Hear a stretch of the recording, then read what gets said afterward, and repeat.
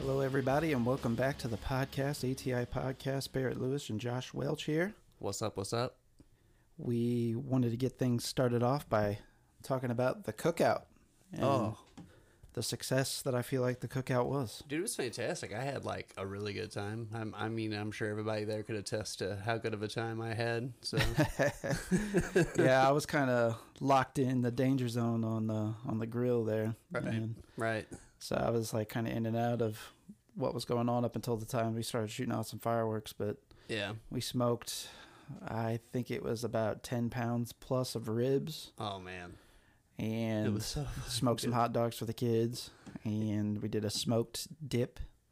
It was kind of like a spicy white queso dip, and so that went over very well, all the smoked items. But then the ladies were so kind to, in the house, work on our side. So it's corn casserole. If you've ever had that, it's fantastic. It was all good, man. We had some sweet potato pie, the desserts, mac and cheese. The desserts were good. Yeah. Dunkaroo dip. We had, Dunkaroo dip. We had a dirt cake. Yeah, man. I was about six cans deep in a 6-ringer of Natty Light. And yeah, it was a good day, man. Yep. We had a blast. I think everybody had a good time. You guys shot off some awesome fireworks. Like, it was a memorable July 4th. Even my kids, man. The kids had a fun time hanging out with your kids and, all the other kids and stuff. So it was a great time, man. Yeah, I think almost all the kids said it was the best 4th of July ever. So yeah, that's what my boys said. I wasn't even like necessary. I mean, there was definitely a thought behind trying to make it a good time for everybody. So, right. We actually, outside of the episode that we're going to release, the cookout, kind of the theme behind that, just kind of the spirit of things. But we, in fact, were having a cookout to boot with the kind of the ATI brain trust and our close friends. And so you saw some of that documented on social media. Right. And I think we all, everybody ate until they were absolutely miserable. People were taking naps. People slept in the next day for 12 plus hours. And, dude, I'm not going to lie. Yeah. Like, every time I came inside to use the restroom, because I broke the seal, obviously, because I was smashing beer, but every time I think I ate a rib. Every time I walked out the front of your house, I ate a rib. And then I got home and I had tan shorts on, and I looked down, dude, and where my pockets are and near my butt, it was just nothing but sauce and rib juice all over, caked all over my pants. What a mess, man. What a mess. Yeah, it was a great time, man. I ate so many ribs. Yeah, I've got one of those Pit Boss pellet grills, and that's where it's at. Oh, dude. Anything's got the pellet grill system going on. I know there's Traeger's. There's, I think there's some Alabama, another branch. I think even Charboro's doing it now. Yeah. Coruscant has some, but I got to get away from my propane, man. There's nothing wrong with it. It's a good clean. It's a taste thing. Yeah, I agree. I will say some of the best steaks I've ever had were made on a propane grill, though. Really? Yeah, but steaks are more about meat, like the meat itself, right. Quality of the meat, the cut of the meat, and so on. But yeah, so success with the cookout. We appreciate everybody's submissions for the cookout special as well. We had submissions, of course, from Marcus from Pfister, Doug from Search Party Pictures. We had submissions from Bert, who did our Cato tribute episode with us. We had several folks, Skylar back on, so on and so on. So we really appreciate everybody's submissions that they sent us. And I think that there was some quite entertaining ones in there for sure. Mr. PQ might have taken the cake, but Bert was certainly in contention as well. So maybe we'll do a poll.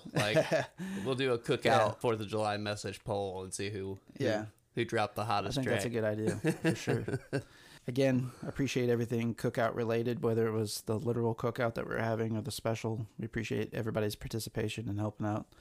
both successful endeavors, I feel like. So Yeah, absolutely. maybe we'll make it an annual tradition. Yeah, I think that'd be awesome, man. I mean, like I said, I had a blast, so I'm always down for more of it. For sure.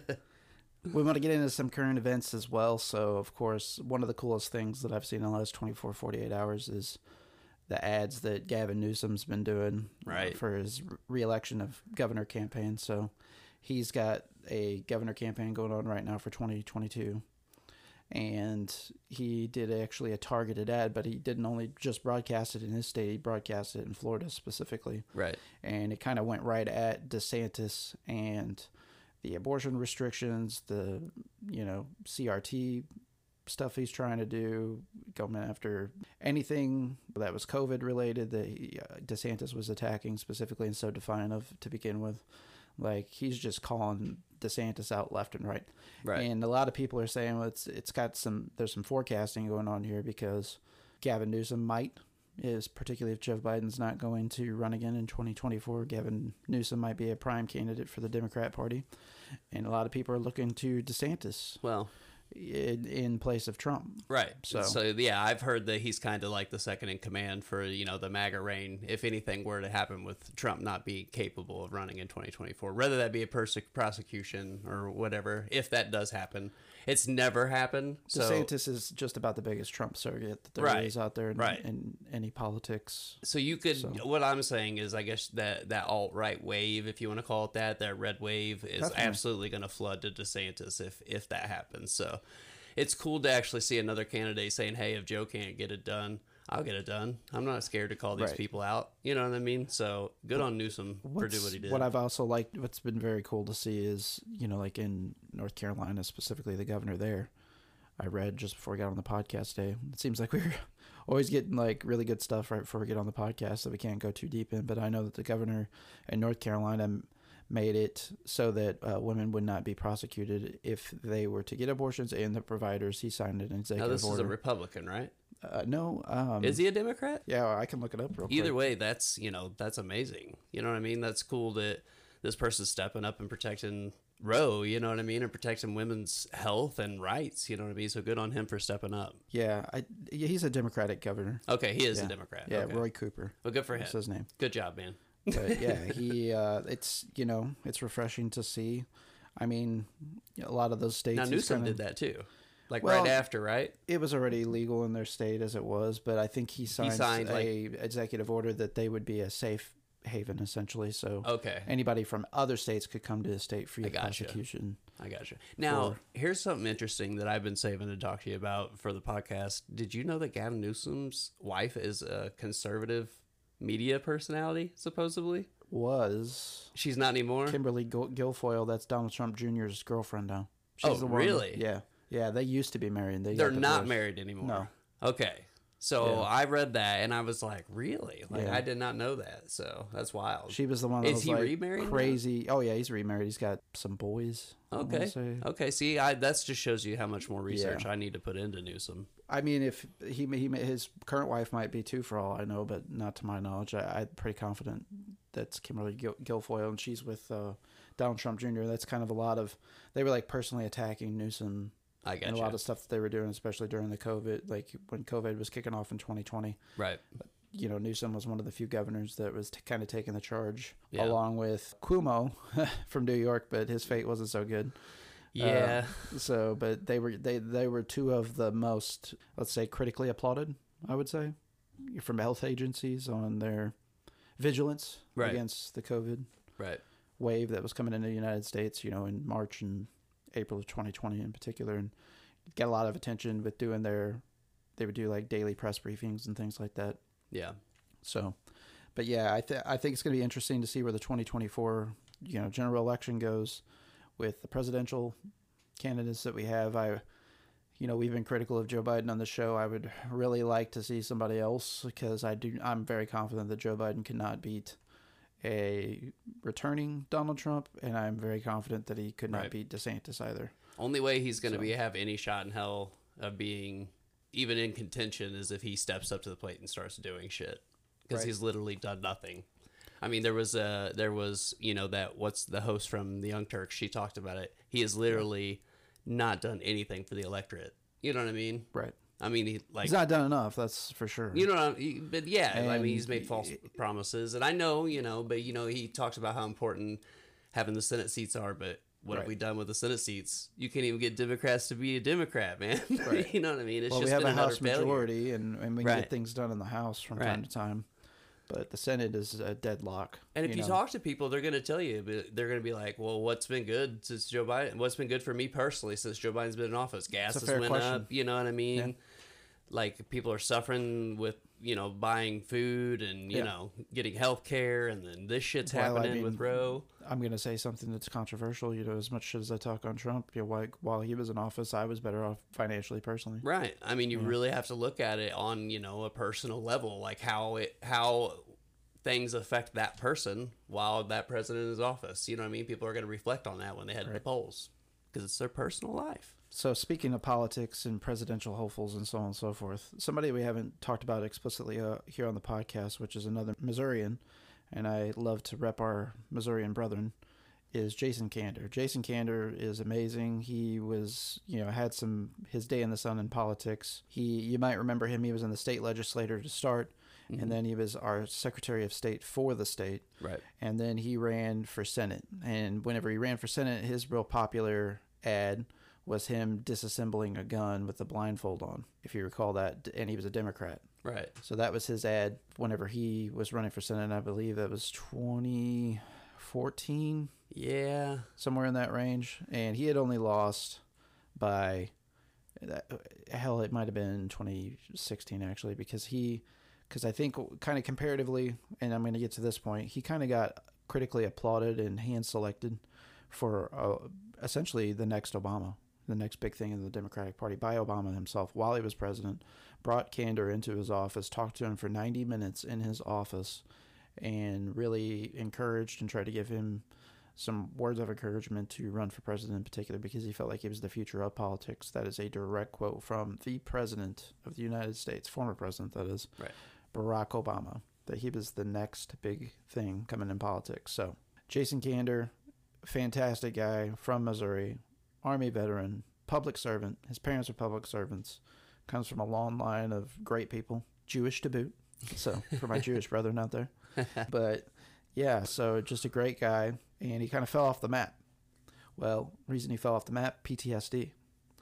And he had, because he was in so many of these high stakes kind of hostage and negotiation scenarios where he was kind of plainclothes type investigator, special forces in the army particular. So he would go in and he would meet with people from the Taliban or thugs that were trading with other thugs and just a lot of, kind of special operations type stuff, special intelligence stuff.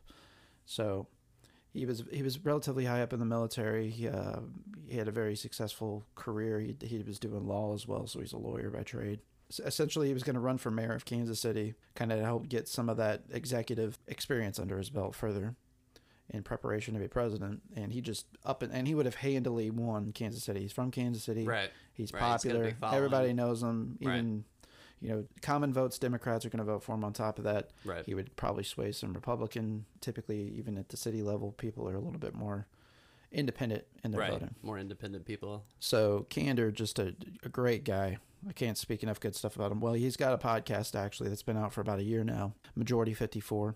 So if you guys like listening to, and they pick out, generally the idea of that premise of that is they pick out one current event, hot topic, usually in politics related, but sometimes they mix in a little bit of other stuff. And they typically bring on a guest to discuss it, and it's him and Ravi Gupta. And the two of them usually bring on another guest. They discuss whatever that is. So, like, for example, whenever Roe v. Wade got overturned, they did an episode much like we did and gave some resources and some things on there. So if you get the chance, definitely check it out. But also he being Jason Kander was on WTF Pod with Mark Maron. And if anybody likes Mark Maron or his podcast, it's a fantastic episode where he kind of details what I say and, from his firsthand account. So yeah, if you just want to gloss over, you think the guy sounds interesting, go check out Mark Maron's WTF Pod. And he was actually on the episode for the 4th of July. Mark Maron intentionally got something a little more patriotic related and brought him on the show. And he talked about his new book, Jason Kander's new book, and his history of PTSD and his issues and struggles with suicide in particular. So really interesting listen. Other current events, I went to the Fister and Bastard show last Saturday. Excellent turnout. Was at the Sinkhole in St. Louis. If you haven't been there. Time, huh? Yeah, really good time. And there was a lot of people in there. I mean, the place was packed. It's a relatively small punk venue, but the people there, the staff there were great. Well managed. Just a really good time. So good to still seeing shows and venues like that. You know what I mean? Right. I love it. It was a return to the scene in particular for Fister, but Bastard as well, in the sense that, since COVID happened, opportunities and things were limited, and the two of them, I mean, they killed it. Bastard played a 45-minute set, and Fister played at least a 45-minute set, if not an hour. Fister ended up blowing the power panel out, the circuit panel out, yeah, so there was no power for about 10, 15 minutes. Oh, shit. And 75% of the front end, I want to say. Damn. Yeah, so it was pretty wild. And Damn, overloaded it, huh? Yeah, for sure. Damn. They were running 2 full stacks, both of them. Yeah, That's so fucking and bad. all of their lights and all their fog machines and shit. Yeah. So, yeah. That's awesome. Took them for a ride there, but it was a good time. Did the full treatment. They treated it just like any other show that they would perform at. Those guys are pros. And, of course, we've had Jason from Bastard, who was playing drums. Marcus actually filled in on second guitar as well with Bastard and played with Fister, and we've had Marcus on the show as well. So Marcus doubled up? Yeah, Marcus doubled up. Damn, double baby. duty, man. His hands had to be cramping by the end of the night. But he killed it, man. He slayed and still brought the energy. I hate that I missed it. I heard it was a hell of a show, so. Yeah, really good turnout. So I'm glad to see that those guys got the warm welcome back to the live music scene that well deserved. And my God, them motherfuckers are the loudest motherfuckers. And good, because that's the thing that I used to go for back whenever I was in bands and stuff too. When you left? Yeah, I was definitely. I thought I might have been a little tutored, but I'm like, no, I didn't partake in too much of that before I went in, and my head was ringing, and I was like, I think it's the sound. So let me try testing my hearing against my phone audio and my car audio. I'm like, oh yeah, everything sounds tinny. That's definitely what's going on here. Yeah. So, yeah, really good time. Really fantastic time for me on that. Next time, especially standing that close, I'm going to be wearing eardrums. I'm getting ready to turn 35 next week, so I'm not getting any younger with that. Yeah, you better plug them ears up so you don't blow anything. Dude, I'm half deaf as it is now. Me too. Anyways, I got to tell my wife 4 or 5 times. It's like, what? Right, so, right. Yeah, anywho. Thor, Love and Thunder coming out this weekend, so I really do want to see that. Awesome, man. Yeah, I'm really excited for that. Like the visuals and that just from the trailer. It was on our list of movies that we were most excited for on our first episode. And they say this is maybe one of Christian Bale's best performances. That's what I've heard that it's the best Marvel villain performance, which is a tall order. Shocking, man. Whenever you're talking Tom Hiddleston as Loki and Josh Brolin as Thanos, so right. And I mean, and there's been some other acceptable, outings, if you will. Well, Marvel's kind of like, I don't want to say very cookie cutter flat, but it's kind of dying off slowly. In my opinion. Yeah, with the Infinity in Endgame, that took a lot out of the fan base emotionally. Right. The roller coaster that went on, and we're gonna kill all these people, but then we're gonna bring them back. Well, But it's good to see him. It was necessary. That's yeah, where for I was sure. going with that. Yeah. Oh my God! Please, yeah. When I was a kid, I'd never dreamed anything like this has happened. And right. Even when it started to happen in like 2008 with Iron Man. Yeah. This whole phase 1. Right. Of the MCU, I was like, there's no way they're going to sustain this. I was just so very pessimistic about it because I'd seen it my entire life. Right. The failed Roger Corman Fantastic Four movie. I could just go on and on. Which, dude, when I was younger, I used to fucking watch that movie all the time. Well, yeah, it was a little hard to get your hands on because it flopped. What's his name that played the bald guy? I can't think of his name. No, you're referring to the Mark Frost. The terrible movies. Those are bad too. No, I'm talking 10 years plus before. Oh, that. I didn't see that one. Yeah, because it got blackballed. It got made. Damn. And it is rough. I gotta watch it. Oh man, when I was in college, we got fucking ripped and loaded and just sat and a room of us full of us just sat and watched it, and it's bad, dude. It is up there. It's almost as I don't know if you've ever seen the Nick Fury, David Hasselhoff TV movie. Oh no. Oh, it's a real thing. Oh, Yeah, wow. you got to see I'm that. interested. So it is something to behold for sure. Oh, I mean, you can go back. I don't know. When I was younger, I liked the first Captain America movie, but I just wanted superhero stuff in front of me. You know? Right. I liked the shitty old Spider-Man cartoons and the Justice League. What was the Batman Beyond? Batman Beyond, yeah. That was so. fantastic. Batman Beyond that was the animated series, right? That was kind of the sequel to the Batman animated series from the 90s because it was the old Bruce Wayne with the younger. Yeah. But I used to watch the crap out of that though. No, it was good. Yeah. No, I liked it. It kind of had an industrial music vibe to it, new metalish type stuff like with the music. So that's one thing with the Batman animated series type stuff. Music's always been big. You know, they implemented, I believe, the Danny Elfman soundtrack even, you know, so the guy who did even the Tim Burton stuff, they actually used his soundtrack for the animated series that started out actually in the early 90s. That's awesome. So, yeah, they really, a lot of attention to detail. Paul Dini was heavy involved in that, also a big comic book writer for years. And, yeah, just all good shit. Actually, Warner Brothers usually does pretty good with the animated stuff, so. Yeah.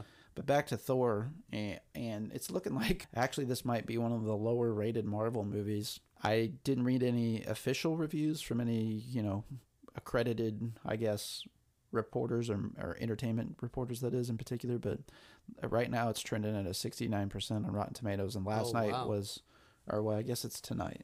Tonight's Thursday. So, yeah, they're going to be doing the midnight showing that they do, but they do it at 7 p.m. I don't. How's that make any sense? But whatever. Right. The premiere night preview. Yeah, right. The preview of the preview. Right. It's like everything else now. Yeah. But just trying to get you to come in. That's it. Well, hell, I would go see this. I mean, yeah. Natalie Portman's in it. She's always been a crush of mine. Oh, dude. Yeah, celebrity crush. That's Padme. Yeah. I know. It started for me, but I'm close in age, so that's a qualifier. I saw Leon the Professional when it came out, and she's a little girl on that, and I was a little boy at the time, and I thought she was the cutest thing ever. And as she was in stuff over the years, I'm like, oh, that's that girl. Yeah. And I remembered, so like Star Wars. Yep. She was in that. Garden State. Vendetta. She was in that. V for Vendetta. She was in that. Yeah. You know, Closer. She was in that. Yep. I mean, I've seen her in all kinds of stuff over the years. And the Thor movies, you know, she's a part of that franchise. It's Jane Foster. Yeah. And she's looking mighty fine in this one. Nothing wrong with Natalie Portman. No, nothing. 10 out of 10. Would recommend. Absolutely. So what else, Josh? Anything else current event-wise that we want to talk before we get Mr. Heb? We're going to have Heb on. I don't know, man. It's hot. The heat, fuck the miserable weather. heat. I'm glad we're going to get a little bit of relief. I mean, it's Thursday night, so. I'm always about a little bit of relief. If you want to. Oh, I feel you. Yeah. But yeah, I'm glad that this weekend it's supposed to be, I think, in the mid to low 80s. Yeah. This is Josh with your weather report. Here's Joshua. The Black U weather forecast. But no, I'm excited for that. So it's go right.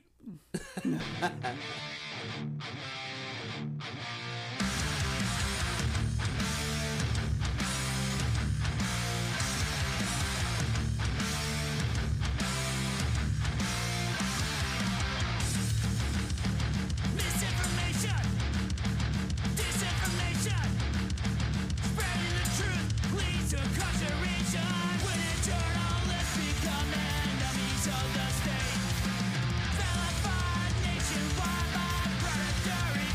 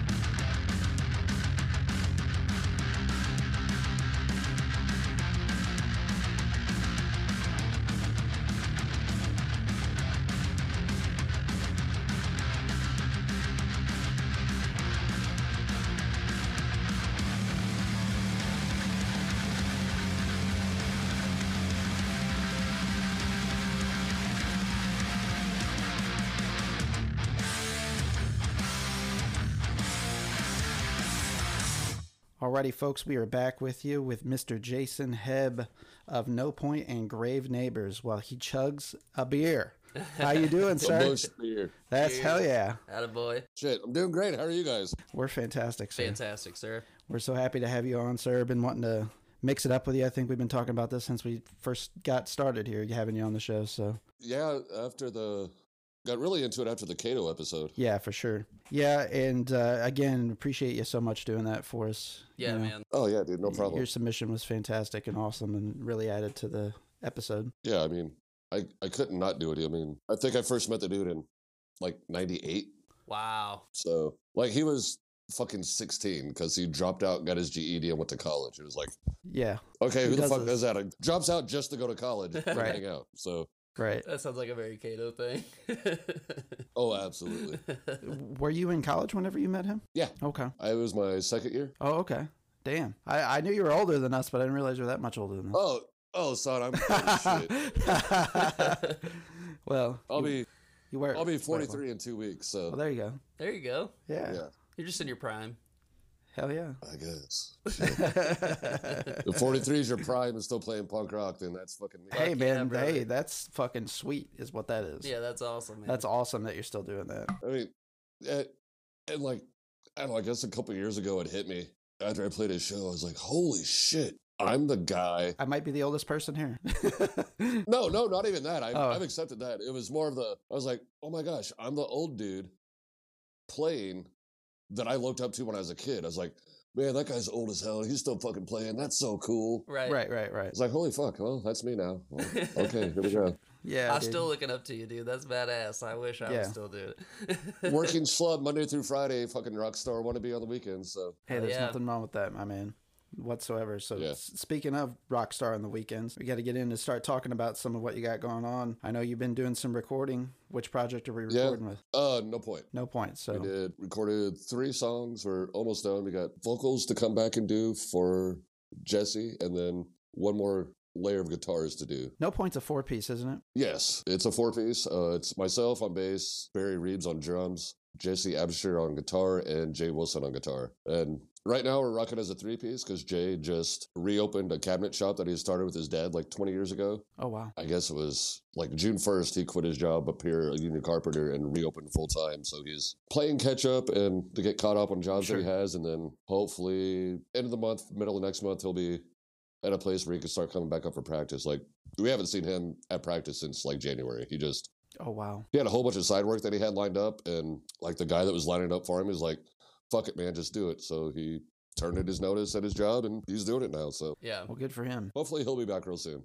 And then we'll be back full force as a 4-piece. And So how long have you guys been together? first practice was like first or second week of December of 2018. Okay. Oh, wow. Okay, cool. Yeah, well, you guys have done a lot of moving and shaking in that time, but Almost 4 years. EP out of full length and a couple of singles that we dropped during COVID. Oh, wow. Doing fucking work. Yeah. is what you guys are recording now, is that working toward an EP or is that to go toward a full length? We're not sure 100% completely. Whatever we decide to do after this, this is going to be, once everything gets done, we're going to just hold on to it and then use that as a teaser single Sure. Oh, cool. for whether it's an EP or a full length or whatever. Yeah. And I think we're gonna put it out as a single. Like remember back in the day, like the cardboard sleeve stuff. Yeah, Yeah. absolutely. So yeah, we're gonna do that. It's 2 originals on one side that are like bleed into each other. They're both short songs, and then the B side is gonna be a cover of Tom Dooley. All right. Hang down your head, Tom Dooley. Yeah. Hang down your head. Yeah, we covered that and just skate punked the fuck out of it. So Yeah. Although that would be definitely a fun one to do in Yeah. that type of rendition. oh yeah, except it is hard to record that bitch without vocals because it's the same 2 chords Right. for 3 minutes. Yeah, I know Yeah. how that goes. Yeah. And just to like remember where you're at, it's kind of wild, but You kind of get the highway vision whenever you're doing something like that. You know? You can zone out real easily. Real bad. That's the thing. It's kind of like, people trash like super simple songs, but actually it takes a focus to. Right. It's fucking do. hard. Yeah. To sit there and just grind it. Dude. Right. Yeah, one of my old bands did a Johnny Cash song, and it was the same way, except 2/3 of the way through, there's a key change, and you just had to hope you were counting right, and you all did the key change at the same time. Otherwise, Otherwise, it sounded like Yeah. shit, like a car oh crash. yeah, you get real bad real fast. For sure, man. So yeah, that's kind of, we've talked to several different people. That's kind of the way the music business is. It really seems to even go more so now is kind of that single approach to start. Tease your material, get it out there, see what people are feeling, and then kind of locking into whatever mood that you tapped into, depending on, which singles that people gravitate towards, and then maybe use that for a future release, an EP or a full length or whatever the case is. Right. That's what we plan on doing with this. I've wanted to release a tape for a while since it became a cool thing again, because I remember being a kid and just being like, oh yeah, gotta go to Walmart to get the new fill in the blank tape of whatever in it. Right. And then we had written these 2 songs and decided to do a cover song, and I was like, why don't we just put it out on a tape, like a single? There you go. There you go. And then, like, my other band members are, like, besides Jay, are like 10 years younger than I am. And they just kind of looked at me. I'm like, so they were like, what's a single? I'm like, you don't remember going to Walmart and get the little cardboard things with the tape in it? And they just stared at me blankly. It's like, okay, well, I guess I'm an old man. Fuck. Yeah, what was that place in Farmington? Was it called Coast to Coast Sounds? Yes, Coast to Coast Sounds. They had a shit ton of those in there in one section, I remember. Oh, yeah. Like, and what's crazy is I grew up in St. John. So once one of us got our license, like, we would drive over there on, when did CDs come out? Like Tuesdays? Yeah, usually. Yeah. We would get out of school on Tuesday and, like, head straight over to get whatever it was that we wanted to go get. Right. Yeah. Like, one of them that I specifically remember was whenever they released the Nirvana from the Muddy Bakes of the Wishkah. Yeah, yeah. Like, a carload of us, like, crammed into my Monte Carlo, like 6 of us, and drove over to get, and we each bought the CD. That's hilarious. That's awesome. Because we're like, this is fucking amazing. It's... Yeah, everybody needed it. And it was all, like, live stuff and B-sides, plus the one unreleased song that they put out. And yeah. So, yeah, we drove 40 minutes from St. John across 32 to go to Farmington to get that. That's awesome. Yeah. People don't, especially younger people, they don't realize what went into back in the day, how if you wanted an album, you had to put in the legwork. Oh, yeah. Sure. Yeah, you had to work your ass off. Everything's instant and digital now, so. Back then, I had never gone anywhere that wasn't off of 55. I'm like, man, I don't know, Farmington, that's...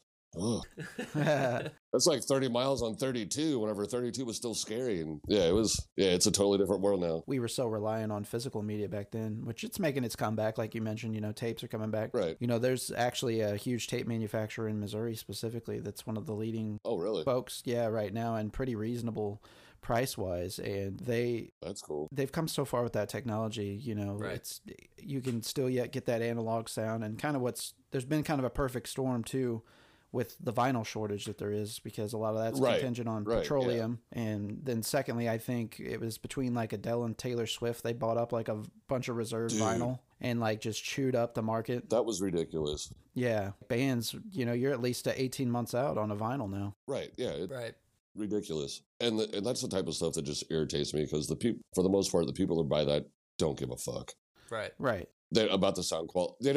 They just want it to have it to post on the fucking internet. Right. Yeah. Look what I bought today. Right. Right. It's dumb. Or conversation piece in the house, or maybe whenever they have a friend come over to look cool. Right. It's a coffee table book that they're going to set next to their TV on a shelf and not ever listen to it, because they just listen to it on their fucking phone. But I know. And it's funny because PQ and I were talking about this a few episodes back.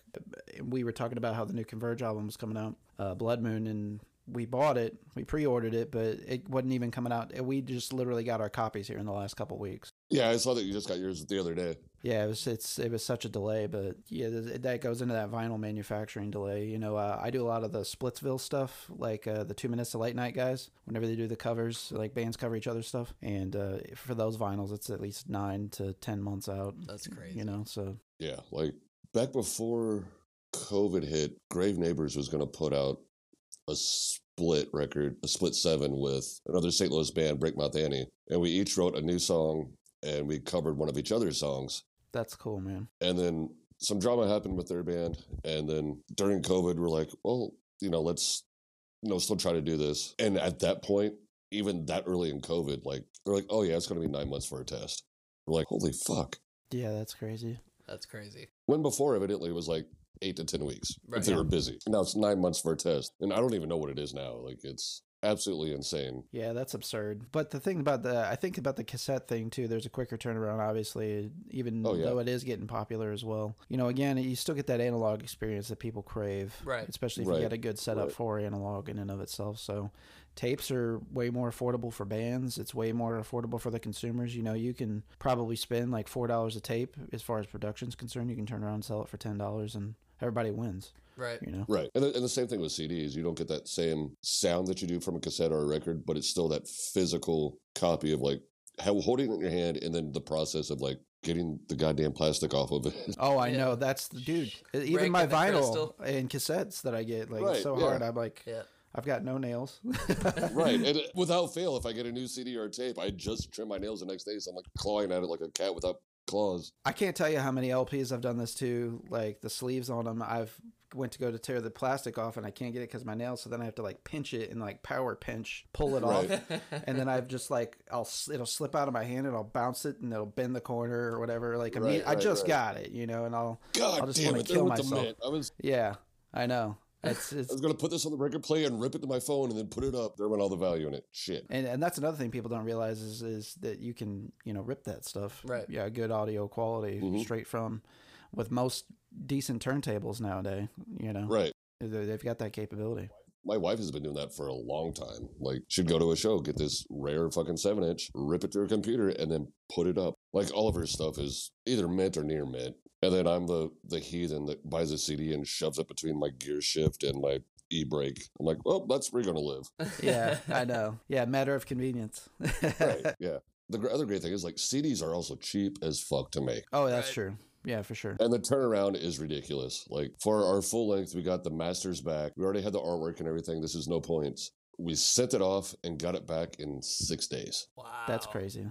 Yeah, that's quick. And I think we did like a 200 press just to last for a while. And like 6 days later, like they got dropped off at Jesse's house. I was like, that's incredible. Yeah, that's quick. And it was through Kunaki, who I got turned on to by Fro of all people. Yeah, I forgot all about them actually. And they do cassettes and they do DVDs too. And the turnaround is just as fast and it's a great quality product and cheap as fuck. And you get it within 10 days. I know. Now, what shows you got coming up with NoPoint? You got anything in the near future? NoPoint. We are playing Saturday in Bloomington at the Night Shop. Hell yeah. Like we'll this plug Saturday. all that for sure. This Saturday? It's a late show, so that should be fun. After that, for NoPoint, I think we have something towards the end of September at the Sinkhole. Now the Sinkhole, I just went up and saw Bastard and Fister there last Saturday night. Oh yeah, how was that? Oh my god, yeah, it was insane, dude. It was like tuna can, sardine can, ridiculously fucking loud. Yeah, ridiculously dude, loud and packed. Just talked about that. Yeah, dude, it was my, you know, I used to play loud music too, so like I'm pretty accustomed to that, but it's been a few years since I've been like in that environment, and I was like standing right in front of Marcus the whole time, and so I could get like pictures and videos for them, and yeah, my ears were blown out, man. Oh yeah, the last time I saw Fister was there, and it was some kind of release, I think, and they had like the laser lights going and the strobe lights going. Yep. They did the same. And the smoke machine going and just being their loud as fuck self. Yeah. And it was fucking packed. It was hot. And I think I honestly only made it about 10 minutes. And I was just like, and the entire 10 minutes, Kenny just was rattling my nuts and my heart. I'm like, fuck, man, this might be where I might have to actually fucking tap out of the show because everything is just too much. Between the pure volume and the strobe lights and the lasers going off, and then you're like just this cloud of like smoke. I was just like, oh yeah, I'm going home. It's and I was pretty about intense. Half drunk too, so I was like, this is too much going on. It gets pretty intense for sure. I was like, all right, dude, peace. I'm fucking bounced. They had everything rolling at the show, and it was like they blew like the circuit panel, like tripped half the circuits in it. Yeah, hardcore. Like the power was out for like a good 15 minutes, I want to say, but it was a good time. After their first trip to Europe, they did I don't know if it was like Taste of Maplewood or something like that, but they played outside of the Crow's Nest in the back parking lot. And Levi and I went because it was before he moved to New Orleans, and they like tripped the breaker there like 3 times, and like the cops. Damn. Oh, really? Because they were getting noise complaints. Yeah, they're like, we could hear you at Big Bend. Yeah, like by like the QT and stuff, where the QT is now. Is just, they're like, yeah, you're done. I was like, holy shit, they could hear Time you to shut it down. far away. That's about a mile or so. Isn't it? Yeah, that's easy. Loud. Yeah. That's loud. Yeah, it was ridiculous. They are an experience. They're not just a band. Like they bring it with the live performance for sure. I hate to say it if they hear this, I'm sorry. Like I cannot sit down and listen to a Fister record, but I will go see them most every time just because it's an experience, like you said. It's high energy, it's explosive, and they're still like they're the only band to where whenever it's over, like I can't hear. Yeah, because they're just so loud and my hearing is so completely fucked at this point that most stuff I'm like, oh yeah, that wasn't bad. They're like, how are you not deaf right now? I'm like, because I can't hear for shit. But there's that. The damage has been done. That was kind of my mindset whenever I went in there to watch them. I was like, I'll be all right. I've heard louder, but it's pretty loud. Oh Jesus Christ! Especially at the sinkhole, that's a tiny room. Yeah, right, it definitely was. Was that your first time there? Yes, it was actually. I had never been there previously. What do you think of it? I love that place. I was about it. It was definitely the type like venue that I would have been very attracted to back in my hardcore playing days. Oh, dude, the hardcore show there is ridiculous. Yeah, I can imagine. There was a little moshing going on, surprisingly there. Oh, really? Bastard, and yeah. Oh, right on. I didn't get it, but they didn't get too ridiculous, with it. I mean, hell, I'm an old fuck now. Show at one time. Yeah, that's true. I have seen people try to fucking mosh at Circus Survive, which that was wild. That was one of the weirdest things. Yeah, dude, they just weren't high enough. Evidently not, but they were. It was like little teenagers too. Yeah, you gotta get to that level to understand Anthony Green's music for sure. Dude, for real. Well, hey, it doesn't hurt to watch a little Fister with the little buzz. Yeah, right. Little green kind in you. I haven't done that because if I do any of that, I'm fucking useless. I can't drive. I can't do anything. I just sit in a chair and stare at stuff. Yeah, right. Well, there's all different kinds out there, so you can, there's probably something that fits you. Right. Let's get back on what you got going, boss. What's going on with Grave Neighbors? How's the band doing? Fucking great. We just got final mixes back for 4 songs that we recorded back in January. Okay. Nice. We're just going to kind of sit on them. I think 2 of them might go out on a split with Break Mouth Annie, the band I was talking about before. Yeah. Bob, we got new band members, and I was talking to him. I was like, hey, you just want to do the split now? He's like, yeah, okay, sure. And so hopefully we can find a label to put that out on and get a split 7 out. Use 2 of them for that and hold on to the other 2. Not sure what we'll do with the rest of them. And then, let's see what shows-wise. We have August 6th at the Sinkhole with Breakmouth Annie. And that's the band you guys are going to do the split with, right? Yes, with Breakmouth Annie, 2 houses from Chicago and Bedspin from Carbondale. Okay, cool. So that'll be super fucking rad. Carbondale, man. Carbondale used to be a hotbed for pop punk. Oh yeah, dude, Carbondale is still a hotbed. Is it? Yeah, it's just I'm 43 and they're all like 20, so I don't know any of them, but yeah. But yeah, well, that's what I was gonna ask you about too. The Sinkhole I know is kind of a pretty popular venue for punk shows in particular, but where are some of your more routine places that you guys are playing at? For the most part, Sinkhole and Heavy Anchor. Heavy Anchor. Yeah, those are right now. Honestly, in St. Louis, those are only 2 rooms that are feasible for the most part. After that, it's like 1,200 cap rooms. Like even Red Flag that Bob from Foo Bar opened, like I've played there a few times, but it was smaller shows that drew like 75 people in a room that's like 1,000 cap. That doesn't look like fucking anybody. Right. So I mean, yeah, for like right now, that's the only 2. There's a house over off of Cherokee called the Pink Pit that is doing basement shows. Oh shit! And Darren, my guitarist from Grave Neighbors, we went there one night because it was right by his apartment, and it was fucking amazing. Like just little kids everywhere. That's just awesome, cool. Dude. Fucking going off. It was fucking rad. Like I love to see it still. It made us feel good. Like the Grinch, my heart grew 2 sizes that day. I'm like, yeah, they're still doing it. There's a tons of great fucking young punk rock bands up here in the city that are just doing their thing, and it's crazy because they're doing like older stuff. Like 80s hardcore type stuff. Very good. And then there's like another batch of bands that are doing like late 80s, early 90s, post-punk, early grunge type stuff. And I'm just like, how the fuck do you even know what this is? It's like a fucking revival, man. Yeah, seriously, there's a band, Chainsaw Boys. It's a 5-piece band. The drummer is a guy, and everyone up front is a girl, and they all graduated high school last year. Oh, whoa, shit. That's wild. Like this past May. And they're like this crazy, like late Riot Girl, early grungy, like just angry fucking band. And the last show that we played at Red Flag, they were the opener. And I was standing there watching them. I looked at my drummer. I'm like, well, we could fucking go home. Yeah, they killed show. it. And like the 2 guitars, bass, and drummer, and lead singer. And the lead singer, she fucking murdered it. Like, nice. She can sing so well. It was mind-blowing. And then like that's cool to see young talent still. I heard her talking to somebody. She's like, oh yeah, I'm going to so-and-so college in the fall as a freshman. I'm like, what? Holy shit. You're 18? You're 18. Jesus. And just killing it. And then there's another band that's Grip Slime. the singer guitarist, I'm friends with his mom, and like they're doing like Melvins type shit. Oh God. Like sludgy all over the place. And I'm like, what the fuck is going on? Like, how do these bands even know what to listen to? Right. how to reference this to get to where they're at now? It's fucking cool as shit. You know, it's really cool. I went to the Failure show about a month ago now, and there was like a lot of really young kids there. And the person they had running the merch table was asking, "Yeah, how'd you hear about Failure? How do you know about Failure?" Because they've been around since basically like '89-ish. Right. Old as me. And these kids were like, "Oh, I found them on Spotify."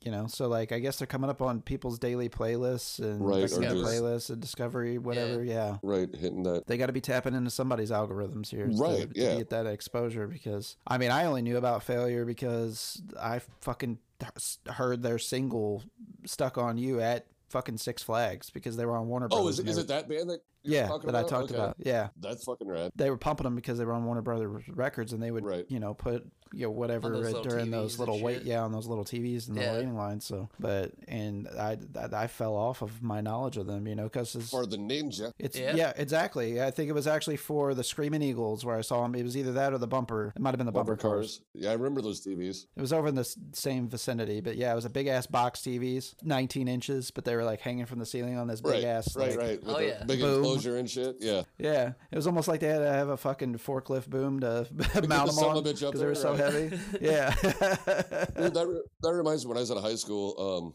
me and my best friend, who's still my best friend, my birthday is July 22nd. His birthday is July 24th. So every year his dad would take the both of us to Six Flags for our birthdays. It's what Bobby wanted to do for his birthday, and he always brought me. And there was one year we rode the Ninja 19 times in a row. Holy moly. Shit. And then I stayed the night at his house in St. John that night, and when we got back, I could not sleep because I had vertigo. Yeah, I was going to say, would imagine, I'm surprised you didn't have a stiff neck, too. I would close my eyes, and I would just start the track over. Oh, man. Yeah, I couldn't do it. Yeah, it was insane. I don't know why we did it. I could imagine, dude. There was nobody in line. They're like, "You want to go again?" We're like, "Sure." It's refreshing to hear that there's a lot of younger people out because, we're kind of stuck down here in kind of the Farmington scene, that tunnel, and there's obviously not a whole lot going on down here. There needs to be something down there because, like with that episode with Doug, like at one point it was insane there. Oh, yeah. Oh, yeah. It definitely was. It was life for a while, man. Yeah. And like even whenever I jumped back in the scene in like 2007, 2008, 2009, whenever Dave Starr and Johnny Barton were doing stuff, like once a month we'd get 200 kids at Bob's for an all-day thing, and it was fucking awesome. It was insane. And now the Bob shows were so good. Do kids just not like guitar music now, or no? And this is just my quick theory on all of that because I saw a lot of it firsthand. I did everything. I ran shows, I ran sound, I ran security, I ran doors, I played music, I booked bands. I could see it from kind of a couple different perspectives, but there were some bad actors that kind of got into the scene.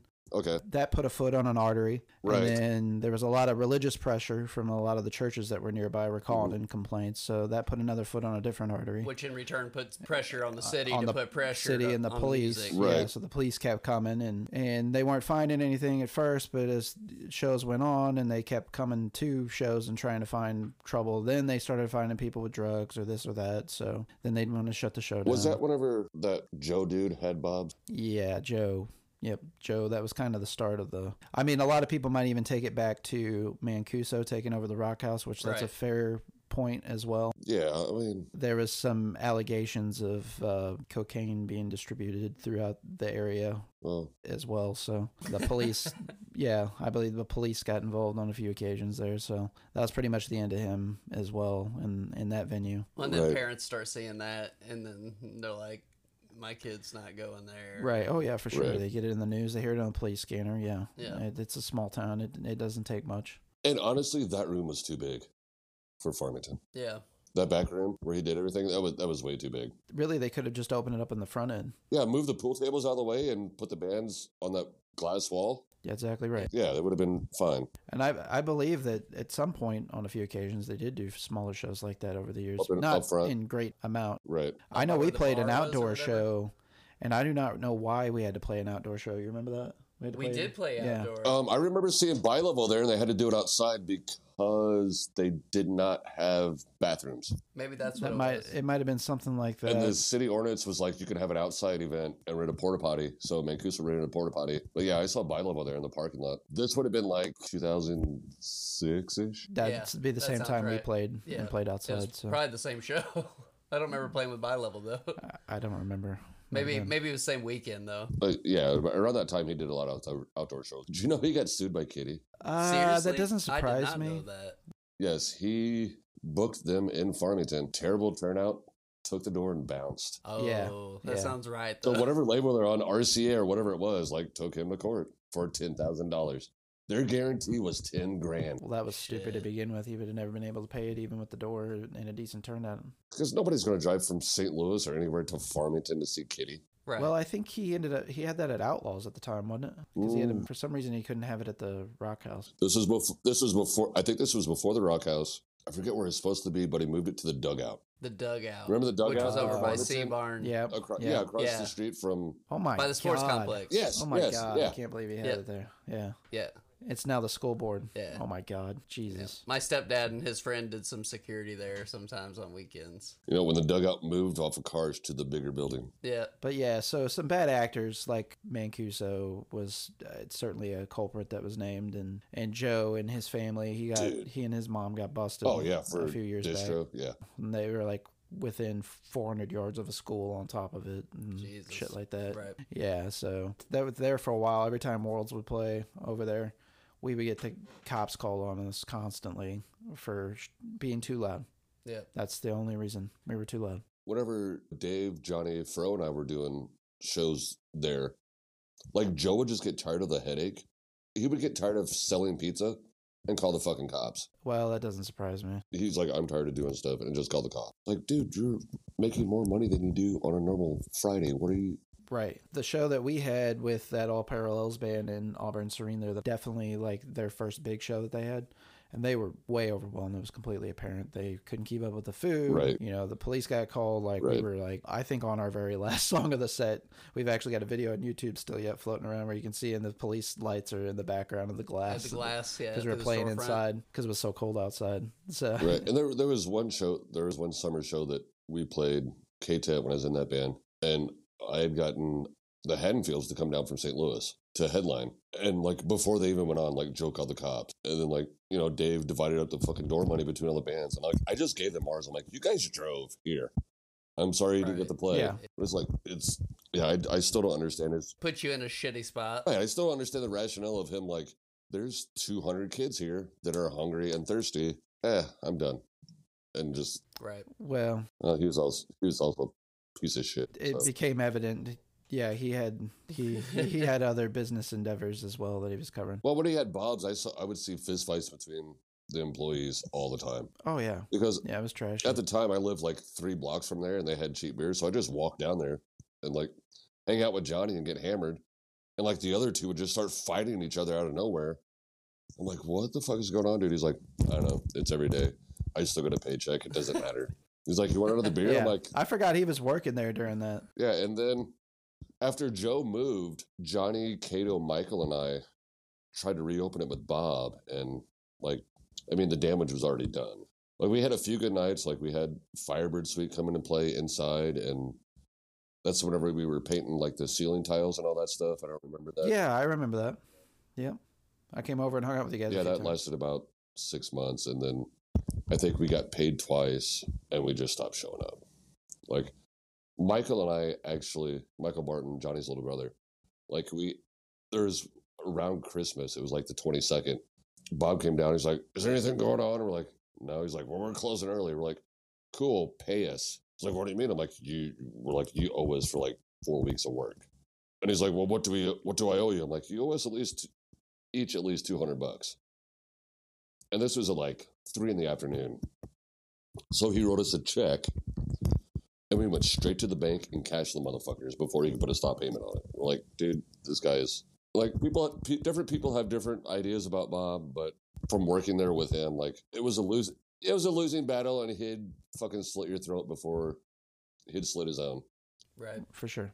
You get to know him a little bit more intimately. It was kind of, I hate to say it, but it was one of those things where I saw that he passed. I'm like, Well, that sucks. The dude still owes me like $400, but Yeah, I hear you. I don't know. It just left a bad taste in my mouth. I never really understood. There's a lot of. I think people are more romanticizing the good times that they were having there versus the man himself. You know what I mean? Okay. Like, I don't think anybody really knew him intimately. No. He was idolized in some respects. I've seen some people even, kind of paint him with that glorification that you're alluding to. And Right. It was. I mean, he let things happen at his place. I mean, he made money. It wasn't like he took from the money that was collected at the door. Right. He doesn't set aside the fact that he was a piece of garbage. He didn't give a fuck about the scene. He just wanted the money from the pizza, is what it comes down to. Absolutely. Except I did hear a story that Dave Starr told me.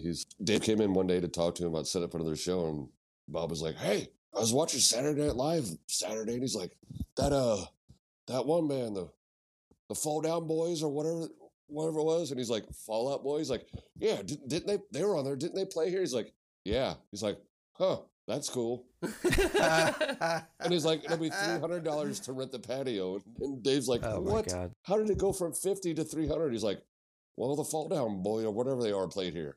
Oh, Yeah, so he was just God. kind of a shady fucking dude in Farmington that was trying to hold on. And then I don't know exactly if you ever worked with Joe directly about doing shows there, but I seem to recall that negotiation there. Anytime I did shows with them, it was just I told them what the band's guarantees were. Everything else they just kept outside of paying the bands. It's this much for a sound guy. I hired Zach a few times to do sound and stuff there, so like Zach got paid, Zach got a beer tab, Right. and then the bands, whatever it's particularly the touring bands, of course, got the meat of it, but those guys definitely made money from the door. In and of itself, like they were making hand over fist, and I don't know why he would just cut it off early.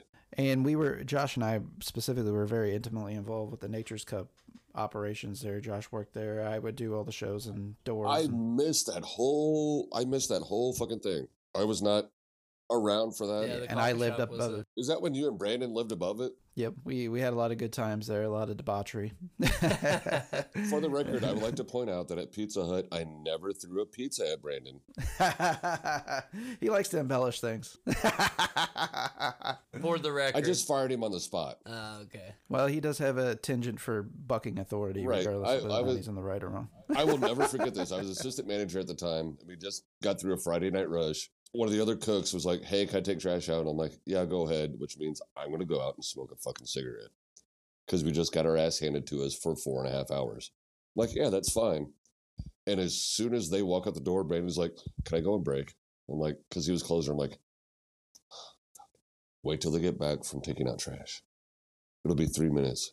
And he's like, "They're smoking. I know that's why they went outside. They're smoking. Can I go and break?" I'm like, "No, Brandon, just wait till they get back. It'll be 5 minutes. We're going to suck down a cigarette and come back and start doing breakout." Fine. 30 seconds later, "Can I go on break?" "Dude, yes, just fucking go on break. That's fine. I'll handle this." He's like, "What if you're going to be like that about it?" I'm like, "Dude, you've asked me like 6 times to go on break. Just go on break. Go on break. I don't give a fuck. The rush is over. I can handle it." He's like, "No, I'll wait." And he's like, "Man, I sure am hungry." I'm like, "Dude, go on break. Just fucking go on break. I'm tired of hearing you talk. Go on break." And he looked at me and he's like, "Why don't you shut the fuck up?" I'm like, "Oh." I was like, "Whoa." I'm like, I looked at him like, "Why don't you get the fuck out of my store?" Yeah. Good time. And he just Yeah. he was shocked. He looked at me. He's like, "I'm going to call Mary." He was our store manager. Keep in mind, this is Friday at 9:30. I'm like, "Yeah, bud, go ahead and call her. Tell me how that works out." So he goes back and calls her at home at 9:30 on a Friday. He's like, "Jason just fired me." She's like, "Well, sounds like you don't have a job." I was standing right there. And he hung up. He looked at me. He's like, "Fuck you." I'm like, "Love you, dude. See ya." Love you. Yeah, have a good one. Oh, and also, like his first day there, he walks in. We're like, and one of the other drivers looked up. He's like, "What's up, Eric Foreman?" Oh God. So since from then, like he was just foreman at Pizza Hut. Yeah, he didn't care for that. We used to give him that Topher. Yeah, we used to call him Topher Grace. For a time, I even wrote Eric Foreman on his fucking time card. We always had a running inside joke that he, Ridge, and I, because we were kind of like the three amigos, we would get a group tattoo. It would be Eric Foreman riding a bear with a bag of brown sugar in his hand. Oh yeah, Because Ridge was Brown Sugar, he was Eric Foreman, and I was that's Bear. fucking So. awesome. That's awesome. That'd be a good tattoo. That should still happen. I'm still down. I will happily get it. Especially where I would like to get it is on my ass cheek. In only sensual situations will it be busted out. Right. And then I remember back from his episode where he said he walked into Kato's basement. He's like, I look over and there's fucking Jason Heob. I'm like, where the fuck am I at? I remember like him walking down the stairs. I'm like, what the fuck is Foreman doing here? Because he was like, your guys' age, you guys are like 10 years younger than me. I'm like, where the fuck did this kid? Oh, okay, fuck. I guess he's cool. I thought he was kind of cool before, but he pissed me off. So I fired him. But yeah, Brandon's one of my favorite people. Yeah. Then you guys stopped in and stayed the night with Brandon in Colorado at one point, didn't you? It was after my wife graduated hygiene school, dental hygiene. For her board, initially, she had picked a bad patient that didn't meet the criteria, so she quote unquote failed it. But the next board exam was in Denver, and I was like, well, shit, I know a dude lives out there. There you go. So we drive out there, which is the worst goddamn drive in the fucking world. Yeah, we split it up for 2 days. I've driven worse. And then that afternoon, my buddy who was her patient flies in. I go and pick him up from the airport. And then Friday night, we go and meet up with Brandon, and he takes us to some fucking bar that's down there. It's called like Funigi's or Fungi. Like, I don't remember, but it was Fuji's and Funyuns. Like we just pull up. He's like, I'm like, how do you, what is this? Funigi's? He's like, I don't know. I just call it fun, you guys. I looked at him like, oh yeah, it does say fun, you guys. I'm like, all right, cool. Whatever. So like we hang out there and get fucking hammered and start driving back from, he was in Colorado Springs. Drive back from Colorado Springs to Denver. Close to. And right after we picked up my buddy that was my wife's patient, we're like, all right, what's the first thing you want to do? He's like, we're going to a fucking dispensary. So we go to a dispensary, we buy a bunch of shit, and like driving back, Ronnie and I just start smoking and we get fucking ripped. And we stayed at a hotel by the airport, so there's tons of fast food places. She's like, all right, what do you guys want? We're like, KFC. Everything. So we pull up. Everything. For my wife's a fucking vegan. We pull up and she's driving and ordering. She's like, what do you want? We're like, 12-piece bucket with mashed potatoes, gravy, and slaw. And she's like, God damn it. So she orders this. Hook it up.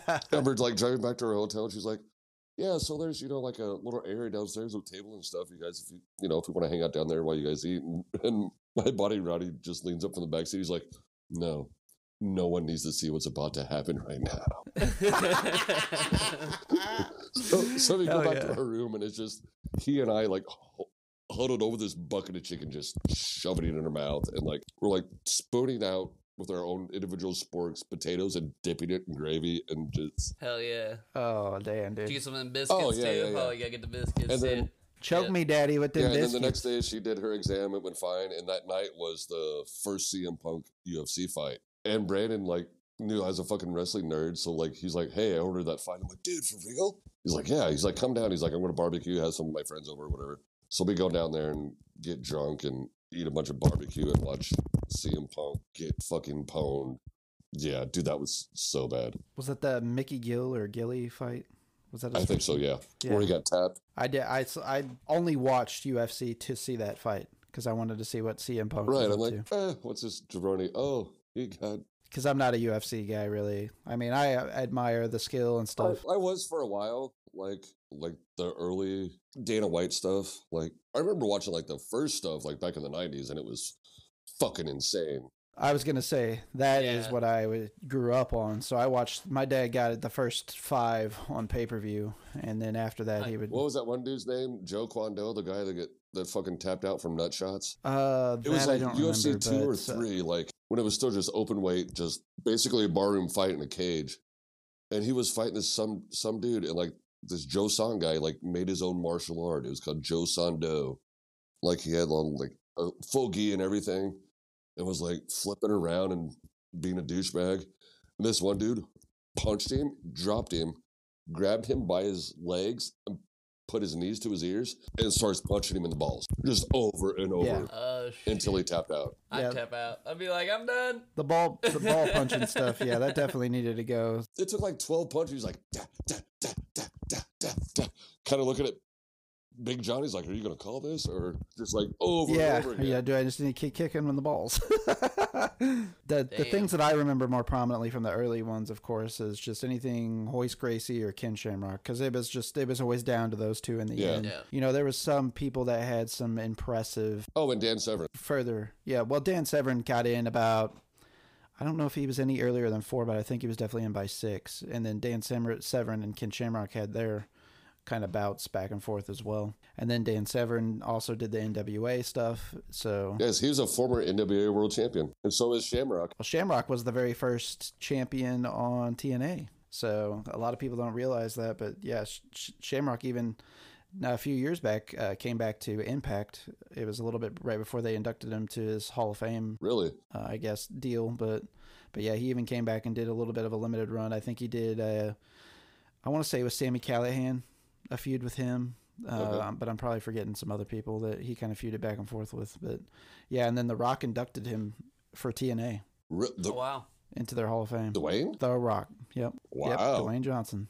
He recorded something for him. And turned it in. Man, I bet he had to get like express written permission from Vinnie Mac. You're The Rock. You do whatever the fuck you I mean, want, that's fair. He regardless did what buy the Vinnie Mac name, wants so fuck to it. do. Yeah. I mean, at the point where you can buy your wrestling name from Vince McMahon, Yeah. you gotta do whatever Right. the fuck you I want. mean, he fucking bought the XFL from him, too. This is true. Yep. Oh, do you see St. Louis is still getting a team? Yep. Yep. Oh, yeah. I want to go to the Battlehawks for sure. yeah. Me too. We man. wanted... They got it. The season got canceled before we could go, but we were going. They were getting ready to open the second level of the dome Yes. for Yeah. fans Yeah. because it was so crazy, and then the pandemic hit. And what's crazy is like St. Louis is like a football town and also a wrestling town. Yeah. Oh, So yeah. I wonder what the breakdown was. Like football fans Right. How many wrestling fans? opposed to marks. Like how many marks are going just because it's Hey, color me with both brushes if you want. I don't care. Yeah, I love that we played that show with you guys at the Planned Parenthood fundraiser. Yeah. I think this was like 2017 or 2018. that would have been I know it was in June. yeah, that was at At San Lou. Yeah, that was a fun. We raised a fuck ton of money for that. That was one of my favorite shows that I've ever played, quite frankly. It was a good time. You were great. That was a host. great fucking room. 4 hands Yeah. beer on hand. My friend Nicole helped me put that together, and I think for that we raised over $2,500. That's awesome. Hell yeah, man. dude. At one point early in the day, like before bands even started, like there's an older gentleman that was probably early to mid 60s, walked in and he's like, "Is this where the Planned Parenthood thing is?" We're like, "Yeah." He's like, "All right."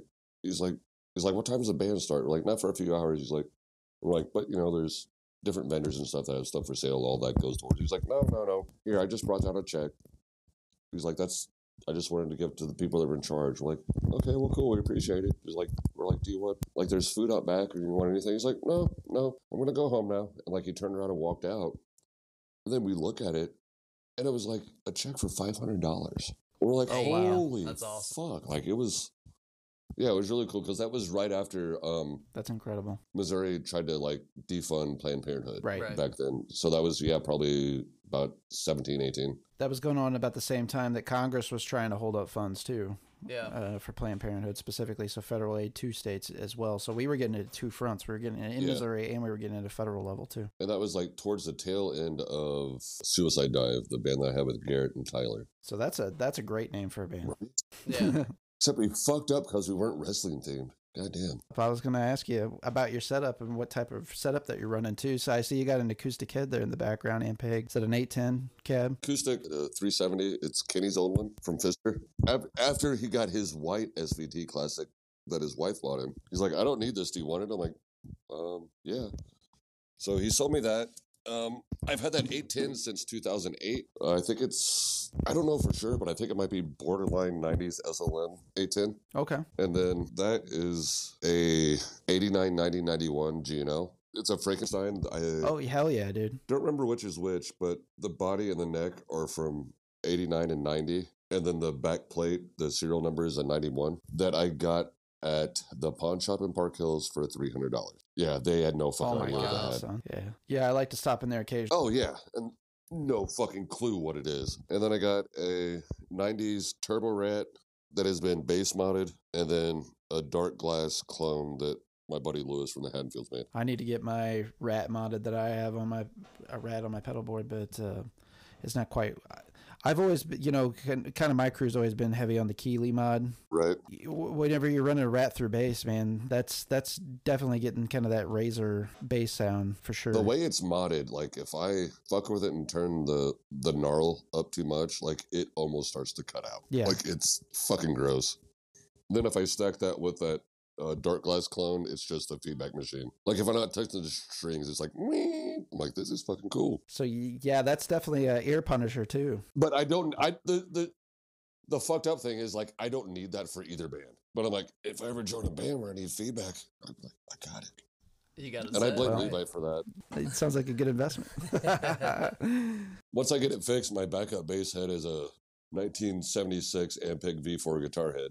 I think it's like 100 watts. It's fucking stupid. It weighs like 100 fucking pounds. As much as a Volkswagen? Yeah. Fucking damn near. It's ridiculous. So you just run the two pedals? Well, then I have an EQ that has, it's a 12 band that it had on the, all the way to the left is like a volume boost that I run full. And then on the right side is a gain that I run about halfway. So even my clean is a little gross. Yeah, a little chunky. Yeah, it's got some fuzz on it. Yeah, that's a thing, dude. I can almost, unless the music is specific to that sound, I can almost not stand hearing a bass that's not even just a tiny bit distorted. If it's too clean, right? Because otherwise it can, even nowadays, especially with the way that things have gotten so digitized, it can get lost in the mix if you don't have some type of unique sound stamp on your bass. As a bass player, that bugs the fuck out of me. I'm like, what are you guys doing? Like, I don't know. Yeah, and like, I had always played clean until I got that V4, and it just had like, I mean, it's a guitar head I'm playing bass through, so it's going to overdrive naturally. And I found it in my buddy's fucking closet. One time at band practice, I'm like, holy shit, this sounds fucking rad. And then since then, I've been a dirty bass player. There you go. Before that, I had like a B2R and something else. Dirty bass, man, that'll make all the difference in the world. And it also helps too whenever you are having some of those member changes or you're short a member. It helps fill out the sound too. I need to take my Ampeg, the V4 to Doc at Silver Ballroom. Have him work on it. He was, back in the day, he worked at SLM. He was the Ampeg rep for Riverport. Nice. So he had like Very nice. a storage garage full of shit that he would show all the touring bands and try to get them to buy. Like, oh, you like that? Oh, it's almost this much, blah, blah, blah. One night we got him drunk at the ballroom. He started telling stories, and Steven Tyler tried to walk off with like some crazy Ampeg like reverb combo amp. And he's like, what the fuck are you doing? He's like, oh, I thought it was mine. He's like, yeah, for $1,700 it's yours. That's a fucking bitchin' amp. And he's like, oh, well, I'm sorry, not Steven Tyler, Joe Perry. Like, it was Aerosmith playing, and Joe Perry played through it. Joe Perry. And loved it. He's like, but not $1,700 loved it. He's like, no, dude, fuck you. He's like, that comes out of my check if it disappears. Like, this is a demo garage. He's like, I could order one. Yeah. He's seen all kinds of crazy shit out there. Ronnie, my guitarist in Grave Neighbors, actually bought a Dan Armstrong wood body from him several years ago for like $300, and he had it in the basement of the ballroom. Oh, wow. Like, he had just sold one to somebody, and Ronnie was just like, do you have any more of those? He's like, I think I have a red one. He's like, how much do you want for it? He's like, I don't know, $300. He was just trying to clear shit out of his basement at the ballroom. And Ronnie's like, yeah, don't move, and walked over to the ATM and took $300. And he's like, there. He's like, all right, let me go find it. Yeah. Thank you. And like, it was still in plastic in the bag inside the hard shell case. Wow. And it had like that's incredible, man. It had the pickup that you could take out and change out. Both pickups were worth it. It was fucking insane. What a deal. Yeah, man, you could make some serious coin if you tried to flip that on Reverb immediately. Oh, now, yeah. Like, I don't know what he ever did with it. He's had a half a dozen guitars since then. He had a green Gretsch that was fucking beautiful and sounded great, got rid of that. He had an American Telly that he had for about 4 months and got rid of that. Like, he just goes through fucking guitars. But, yeah, it's... You know, back on that GNL talk, I actually recently got myself GNL. It's one of their knockoffs of, I'm pretty sure they call them the Donnellys, but they're supposed to be like surfer guitars. that G&L does, or Dohany's, excuse me. But yeah, they get the large cell bar pickups. I got me one of those that's got the tremolo bridge on it.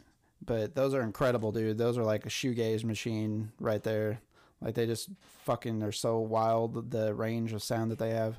I played the piss out of that after I got it. But yeah, dude, G&L makes a fine product, of course. That's the Fender folks.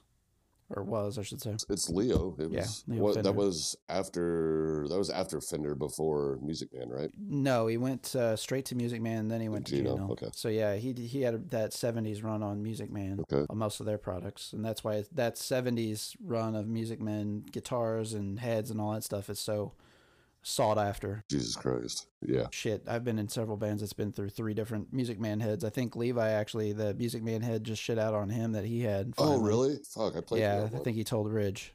And that was a fantastic head for guitar or bass. Yeah, it sounded fucking... Levi, I, and another dude playing drums were in a band for about 3 months before the drummer flaked on us. And I played bass through the Music Man through a big muff. Like a guitar big muff. And we were down tuned to like C. Oh, God. And I'm like, dude, I can't do this. I'm like, well, something's got to give. He's like, what do you mean? I'm like, because everything I play sounds like a fucking fart. I'm like, it's like...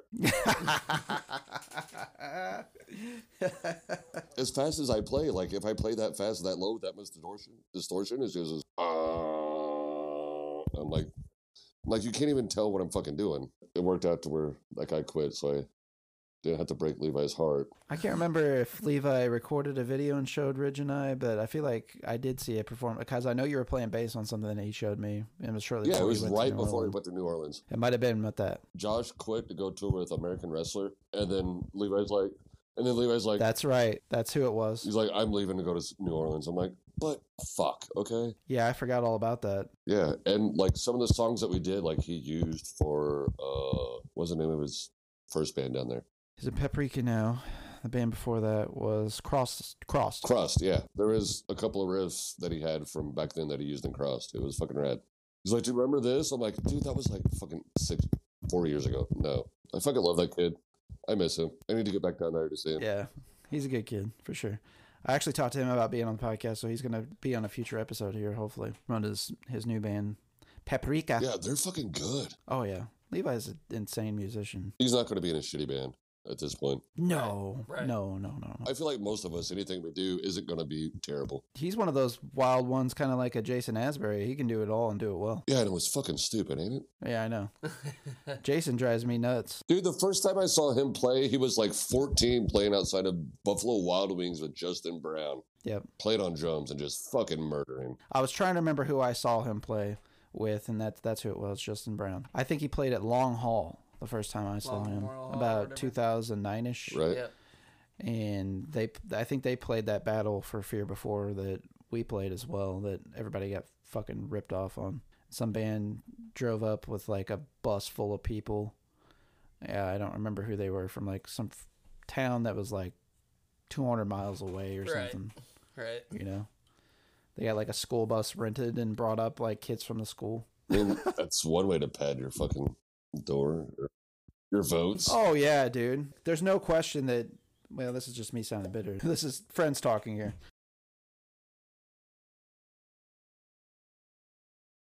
So, like, whenever I came back into the scene, like 2007, 2008, like, that's whenever hardcore was king in Farmington. Like, Worlds and whatever Brandon was doing, and like Nick Fulton had a hardcore band. I'm like, all right, cool. Fuck. There was Shooter. Yeah, and Shooter. Oh my God, Shooter yeah. was fucking stupid good. Yeah.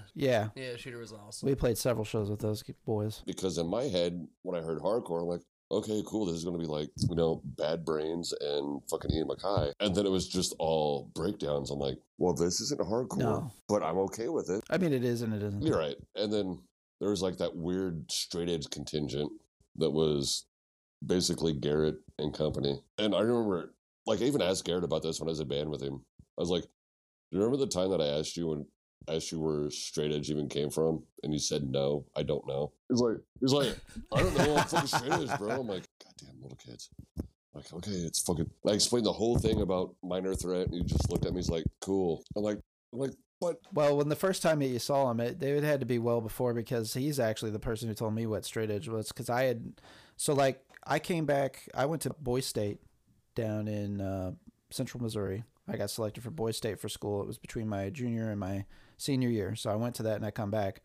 And Michael Jones comes over to my house because we used to be best friends. And he'd come over to my house constantly. We'd play music. And he showed up. He said, while you were gone, I got in a band. And I was like, oh, you did? And I was like, well, with who? And he said, with Garrett and Ridge. And he's like, you know those guys? I'm like, yeah, I know them. And he's like, do you like them? And I was like, well, that's a weird thing. I was like, I don't really know them. I mean, I played Little Dribblers with Ridge back in the day, and I was like, one of the jocks at school was picking on Ridge whenever he transferred over from Bellevue or Caledonia, and I ended up like sticking up for him. I said, so I guess you could say I like him. Where's this leading? He was like, well, we got a show at the Rock House. It's a Battle of the Bands. It's Friday, and this is like a Tuesday. He's like, can you come over and practice and learn the songs on bass and play with us? And I was like, sure, I can play bass, but who's playing drums? He's like, well, I'm playing drums. And I was like, you're playing drums. Why was he playing drums whenever he was talking to a drummer? I don't know. And he's really good at string and instruments. He said, what the fuck? Right. Yeah. Right. And he said, well, that's what I play. And I'm like, okay. And I said, well, what kind of music is it? And he was like, oh, it's like hardcore. And I didn't really know what hardcore was at the time. I mean, I had heard hardcore bands, but I didn't know that's what it was called. Like I was like aware of like Black Flag and stuff like that. Right. That's how I was too. I was like, oh, cool, hardcore bands. And I'm like, whoa, this isn't. There was a lot of kind of breakdown stuff and that sort of thing in that band. Yeah. And we were a bunch of kids with like whatever. And what band was that? Was that like a first iteration of Worlds? That was in a way. I mean, everything's been kind of a revisit of the similar people involved, but it was called At Point Blank, but then it was changed to My Grave at one point. And then Garrett ended up doing his own. It didn't last too long, but that was the first band I was in, and so I ended up getting with those guys and playing a Battle of the Bands at the Rock House, and we won that night. And I was like, oh shit, it's this easy. Like, you just show up and you win shit, And well, fuck, I'm a rock star. Yeah, and I think we got money, and I was like, it's weird to get paid to do stuff because I had done competitions and stuff before, never gotten any money, or anything like that. Like I did like county fairs and Battle of the Bands and that sort of stuff, and I'm like, damn, like we got money and we're like a bunch of straight edge kids. Let's go run up a tab at fucking Steak and Shake and go hang out till 4 o'clock in the morning watching music videos and eliminate Degrassi. Yeah. So, but yeah, that's kind of where I first heard, because like I said, Garrett had with Permanent Marker put X's on his hands, and Ridge and Michael, and I'm like, what are you guys doing? And they're like, oh, we're straight edge. And I'm like, well, what's that? And they're like, well, we don't drink or do drugs, have promiscuous sex or do drugs or this or that. And I was like, don't drink, don't drug, don't fuck. Yeah, and I was like, well, the fucking thing got squirreled. It's a hardcore. Yeah, and some of them were dabbling with being vegetarian or not, which I was vegetarian, vegan for 7 years, one or the other. Nice. But yeah, so I was like, well, I don't do those things, so I guess I'm straight edge. And they're like, okay. So like, then I like, you didn't have to put a label on it, Right. But I was also like a sheltered kid at the time, so didn't really know any better. Yeah, that didn't last too long for any of us except for Garrett. Garrett's still straight edge. Yeah, and I was just gonna say that, like, all those kids back then that claimed straight edge at X stuff and shit, like all of them, because Brandon was straight edge too. Yeah, I think he was at one point, but that was before I was friends with him. Yeah, I think he was when he worked with me at Pizza Hut. Like, that sounds right. Claimed edge and all this other stuff. Like, everyone from back then that was straight edge has broken, except fucking Garrett. Yeah. Garrett is definitely stuck with it. Yeah, which good for him. Which I hope he sticks with it, because he has a giant X on one of his hands. Yeah, well, like, we were in a band together when he was getting ready to get there. He's like, "I'm gonna do it." I'm like, "Do what?" He's like, "I'm gonna do the X on my hand." I'm like, "Bro, top of your hand?" He's like, "Yeah." I'm like, "That's a big step for tattoos. Like, once you go hand tattoos, you can't go back." Right. No. He's like, "Yeah." I'm like, plus that's a straight edge tattoo. Like, what happens if you're never? Yeah. He's like, I won't break. I'm like, all right, dude, you got to do you. Right. And then he gets it the day of a show. Like, we meet up here at the studio to load out. He's like, I got my tattoo. I'm like, really, on your fucking picking hand? He's like, yeah, it's gonna suck. I'll be fine. And he was, but I'm just like, God damn it. Yeah, the thing about the straight edge stuff that I never quite understood is that weird militant faction of straight edge where they like want to go and burn people's bars down and shit. Like, right. That's a little much. Yeah, definitely. And I know like some of that, there was a movement for that for a minute. You know, like people burning down bars and shit. It was like way northeast, like Yeah. The Bandana Boys and stuff. like even back in like the late 80s, early 90s, like that northeast hardcore stuff, they got way into just like it wasn't enough to just be straight edge. You had to fight somebody if they were drinking. Right. Which is like absurd. Or like somebody come like walking out of a liquor mart, you have to go and slap the 6-pack out of their hand, shit like that. Right. It's like, dude, you're just being a dick at this point. Right. Spread the word, yes, but if somebody chooses to drink, don't be a fucking asshole. Like, yeah. And like Ian MacKaye, even like that's why he broke up fucking Minor Threat was because of the violence and all of that stuff. Because he's like, no, he's like, he's like, this isn't what that was about. It was a fucking song that I wrote when I was 19 years old. Right. What do you know? Because 19? I didn't want to get drunk or do drugs or whatever. Right. He's like, and y'all fucking ran with it. Like, Ian MacKaye hates straight edge, which is kind of fucking ironic and hilarious. Because like with Fugazi shows, he would stop a show and walk off if there was a pit. He's like, this isn't what it's about. He's like, we're here to listen. They would call people out in the crowds and stuff. Oh, sure. Yeah. And like several times it would just like end the show. He's like, I already told you guys, we don't want this here. And would just walk off. Yeah. I know that a lot of, I don't know if you've ever seen these pictures, but like, this is pretty funny, but Ben Affleck wearing like Boston hardcore band shirts and shit, where the paparazzi will catch pictures of him and shit. I think he had like a Have Heart shirt on. Yeah, he had like a Have Heart shirt on, I want to say. Affleck is a Boston hardcore kid? Evidently. I think he had like an In My Eyes shirt on at one time. I don't know if he had like SSD or Slapshot or anything, but yeah, I know he's like a fan of Boston hardcore. Fucking Slapshot. Yeah, Slapshot's still doing it. Are you serious? Which is wild. Yeah. I mean, I haven't listened to anything recently, but I'm pretty sure they're still active.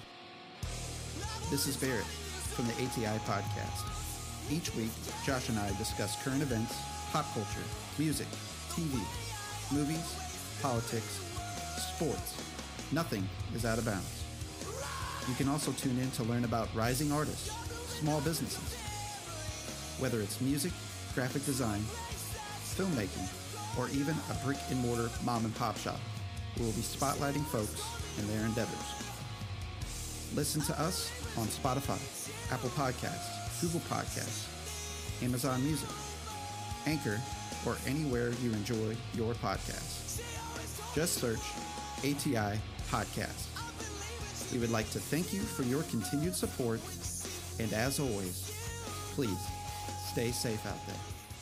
Before we got you off of here, I wanted to talk to you about some pro wrestling, because I know we've already kind of mentioned it a few different times, but we're all kind of pro wrestling marks. Anything in particular that you're heavy into at the moment? Dude, I'm all about that AEW. I'll watch the Big Four on WWE, but other than that, I don't really give a shit.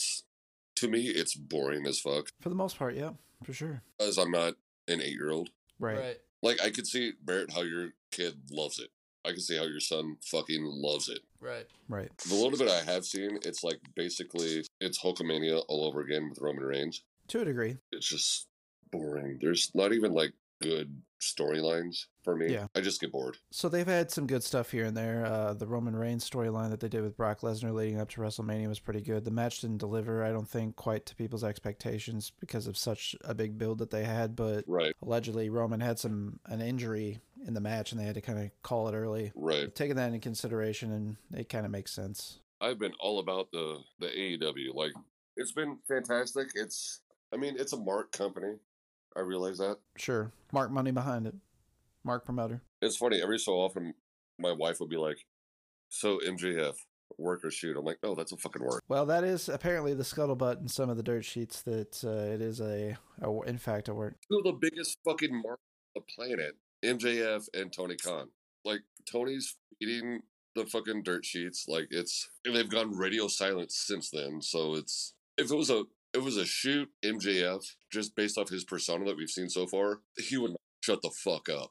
Well, he lives the gimmick. Yeah. Like, in my fantasy booking, it's going to be Punk and Jon Moxley. Whenever Punk comes back, Punk's going to win to unify. And as soon as he does, we're going to hear MJF's music. It's going to be Punk and MJF. And MJF's going to go over and get the world title. I'm fine with that. That's what I foresee happening, and that's what I would mark out on myself. But it's just so intriguing, and it's, I don't know, I just really dig the AEW product right now. And then you get the crossover with the Forbidden Door. Did you watch that? No, I did not. In fact, I still have it on my DVR to watch, so. It's fantastic. I am way behind AEW. I want them to succeed. WWE, I've mentioned it on here before, is kind of the Walmart of wrestling, if you will. AEW is kind of like the Target of wrestling. And, I prefer to shop at Target. Right. Personally, I shop at Target as much as I can. But sometimes Target doesn't have what you need, so you do have to go to Walmart. So that's kind of the comparison that I like to make. And it's not that I think that WWE is better. Back at the Black and Gold NXT days, that was kind of my shit. Especially, before COVID, it was running hot. Dude, I remember about the time I moved to St. Louis, I was right when they rolled out the network. And I got it the day it came out. I was like, I'm a fucking mark. And they have a library? Fuck yeah. Yeah. The first thing I watched was Starrcade 84, Flair for the Gold. I was going to ask you if it was JCP or something close to it. Oh, yeah, absolutely. And I've even thought about this because I knew we were going to talk about wrestling. That's, when I was a kid, the JCP stuff is what I was attracted to. Yes, I was a little Hulkamaniac because that was... Everybody was. Yeah. There. And it was, it appealed to me, but at the same time, I preferred JCP because it was... Real. Yes, it was legitimate. It was more wrestling based. It wasn't the cartoonish shit. But then I also watched Hulk Hogan's Rockin' Wrestling cartoon. I was... Yeah. I just watched all wrestling. I watched World Class Championship Wrestling on Channel 30. Yeah. Yep. Whenever I could get my dad to go up and move the antenna on top of the TV, on top of the house, I used to watch fucking Bill Watts. Yeah. Mid-South. On, I think that was on 24. If he was in the right mood where he's like, God damn it, okay, whatever. And watch that for an hour and then have him turn it back so I could see World Class on Channel 30. We were in a good spot, Southeast Missouri, man. We could get a lot of different broadcasts. You could even get AWA at times because it's particularly when ESPN, they had that deal with ESPN. Well, I didn't have cable. I lived out in the country. There was an AWA syndicate. I knew who those were. I knew who Larry Zbyszko was when I was 7 years old. Yeah. Yeah. It was great. I could see all of the major stuff. I didn't know who was in Oregon or where Piper came from, but at that point it didn't matter because he's in the Fed. But for the most part, even as a little kid, I was drawn to the Jim Crockett stuff. It was, looking back, I don't really know why, other than looking back now, I guess WWF was just too cartoony, over the top, placating towards kids because Vince knew where that money was. I remember loving the idea of the Four Horsemen, but getting pissed every week when they cheated to win. Yeah. Right. If that makes sense. Oh, yeah. For sure. I remember whenever they kicked Lex Luger out because he wouldn't get out of the ring in the bunkhouse stampede so JJ could win. And, I remember Sting showing up and Dr. Death Steve Williams and Bam Bam Gordy. I already knew who he was whenever he came over from Mid-South from watching World Class. In World Class, that's where the Freebirds blew up. They were huge fighting the Barbarics. And, I vaguely remember the Parade of Champions where Kerry beat Flair for the title. That was brief. Oh, it was days, wasn't it? Days. Yeah, 12 days or something like that because Kerry no-showed 6 of them. And he was about to head his way up to the Fed, I think, right? It was right before that. He already didn't have his foot, so he's already on pills. And he wasn't liable, so they're like, okay, well, we just did this because David died, so we're going to go back to Flair. And Flair's gone on record. He's it was like wrestling a fucking broomstick. Yeah. Even that match, the biggest match of Kerry Von Erich's life at that point, he was too fucked up to wrestle. And I remember the Midnight Rider, whenever Dusty got suspended and he came back under the hood. Yeah, under the hood and beat Flair for the title, and they stripped him because there was some old NWA rule where you couldn't wear a hood and be world champion. Yeah. It was just classic 80s. Kabuki-ish. Yeah. Oh, great Kabuki. He was world class before he went to NWA. He popped up with Gary Hart in NWA for a little bit, and then he disappeared, and then Gary Hart brought in Great Muta. Gary Hart, man, that is a guy that is often not remembered, but what a mind for the business. What a big, incredible. I know he's a huge champion of Court Bauer. I know Court Bauer's always talking about, I guess he had a bit of a mentorship there. And like Gary Hart had a lot to do behind the scenes in World Class too. Like he helped book and all kinds of stuff. Do you listen to Jeff Jarrett's podcast at all? Occasionally. I'm way behind on it, but I was listening to it pretty religiously out the gates. He does like a 3-episode deep dive of whenever his dad bought out World Class. I know. I do want to listen to that. And it's really fucking good. Like the Von Erich, the boys were fucking terrible. Even Kevin, like they would no-show all the time. Well, they were accustomed to working for their dad and working in the territory specifically and not having to travel too far. And no-show fucking stuff at the Sportatorium. It was like 10 minutes away. They just wouldn't show up. It's fucking insane. Just some of the stories that he has from back then. Yeah, I was a fucking NWA guy when I was a little kid. I remember one year for Christmas, I dressed up as Arn Anderson. Yeah,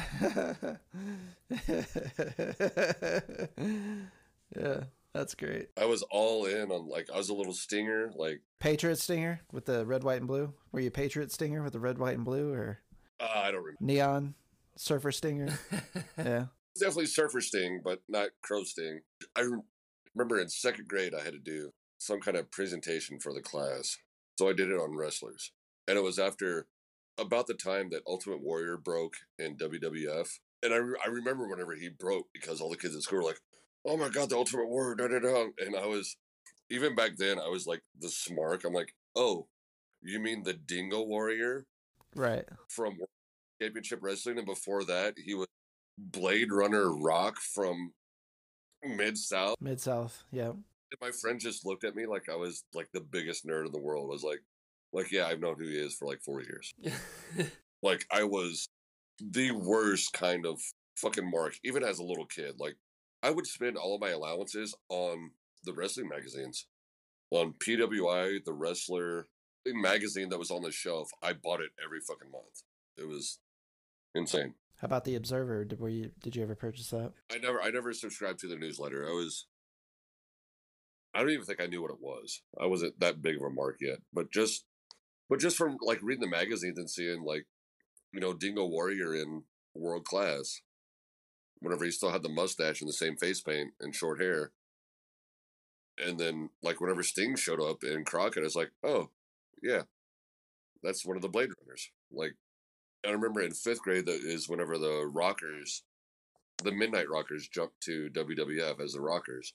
And like all the kids at school were freaking out. I'm like, yeah, I've known who Shawn Michaels is for like 3 years. Like, I was like, if I met me now from then, I'd be like, dude, you need to calm the fuck down. Insufferable. Like, I would be a little too pretentious.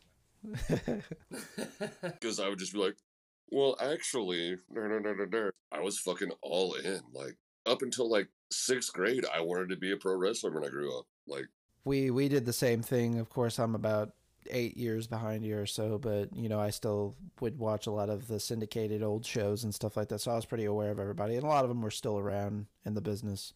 And my awareness too, a lot was during the Hulkamania boom and through the Rocky movies and this and that. Right. So like, just always had a pulse on it, but we really religiously heavily got into watching wrestling. Yeah, it was, and the games too helped. The video games. Yeah, the early video games, the early 90s, some of the WrestleMania games, with Bret Hart, the arcade games in particular. Right. I always thought Bret Hart was like cooler than the other side of the pillow. I want to be like him, want to look like him. Right. Like with the shades and everything and the leather jacket, just long, stringy hair. I wanted to be like, look as badass as he was. Well, I love Shawn Michaels is on my Mount Rushmore probably. Well, he used to be, I should say.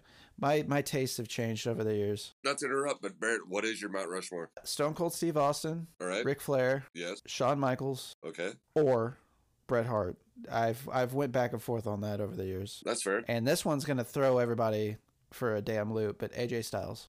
Because I've been following him since he was WCW Cruiserweight Tag Team Tournament. I've been following him that long. So I vaguely remember from that, and then TNA popped up. I'm like, oh, it's that kid. Yes, that's exactly how I. I mean, he popped up on TNA. I'm like, I remember like this kid is the next big thing. Yes, that's exactly what I said when it happened. Like, I got the first TNA pay-per-view. I begged my dad so I could watch it so I could see him. And then Scott Hall was on there, which I was a huge Razor Ramon fan. And that's what we mentioned earlier, but Ken Shamrock ended up being the first champion. Yeah. Jeff Jarrett was there. They eventually brought in Sting. So, but AJ Styles, I know that's going to throw people for a loop, but. Dude, that's fair. Mine is probably, you can't not put Hogan on there. Yeah. If we're talking most successful or greatest wrestlers of all time, though, too, that's a different discussion. I'm just talking my personal. Like, as far as workers go, like, he's not even in the running. Workers, no. It is Arn Anderson, Bobby Eaton. Hell yeah, Bobby Eaton. Midnight Express, baby. Like you, it comes down to either HBK or Brett. I'm going to go with Sean, just because we're birthday buds. Well, Sean had, I know this is going to be probably like, I feel like I'm betraying Bret Hart here, but Sean had more longevity. Sean, in my opinion, had a more charismatic promo. Yes, he did. But they're both equally great in-ring tacticians. It's just a different style. Right. For me, here's the thing. Another thing is Sean could work with anybody in any style. Yeah. Bret made people bend to Bret. He did.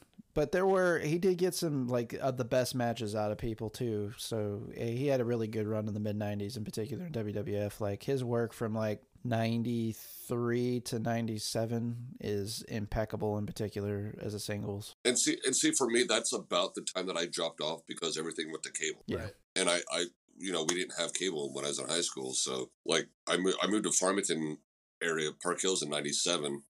And we got cable, and all of a sudden, the fucking NWO. I'm like, wait, Hulk Hogan's a bad guy? Yeah, yeah. That was a big life changer. Fucking Razor coming in thing.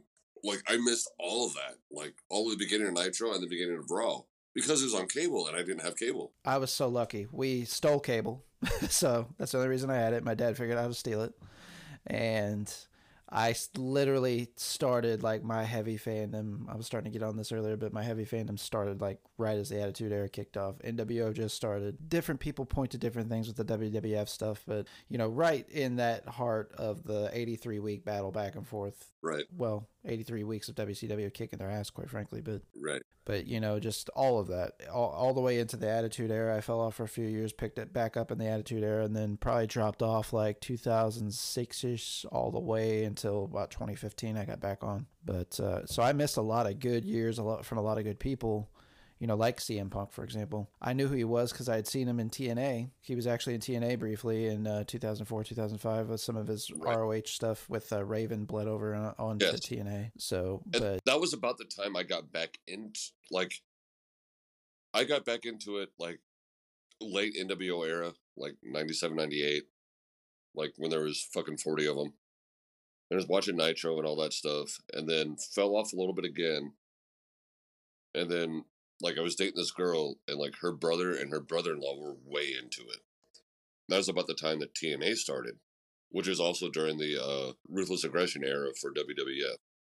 And it was about the time whenever they changed, like get the F out. And like I was watching wrestling 4 nights a week because they had Sunday Night Heat and 4 nights a week plus the Friday show.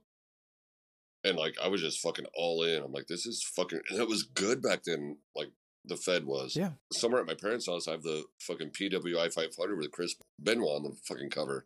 He was rated #1. But, like, I was just, like, all in then. And, like, I had been kind of reading before that a little bit. And, like, I had heard of CM Punk and Samoa Joe. And then, like, all of them came to TNA. I was like, holy shit. Like... Yeah. Both, like... I'm like, okay, this is a CM Punk guy. I'm like, yeah, he's... that fucking good. Like, right. It was about the same time he had done a little bit with Ring of Honor first, and then went to TNA, was bouncing back and forth. But they all were then, like, AJ was in Ring of Honor and NWA Wildside down in Florida, and it was just like the indies were blowing up. Like then, like I read about Samoa Joe, and like I hadn't seen any Ring of Honor because then it was still just tape trading. So I read about him, and then he shows up. I'm like, holy shit! And then I started reading about this guy named Daniel Bryan or Bryan Danielson. And I was just like, all right, well, who the fuck is this kid? And just kept reading and like, he's Ring of Honor. Like, I didn't know anybody that had tapes.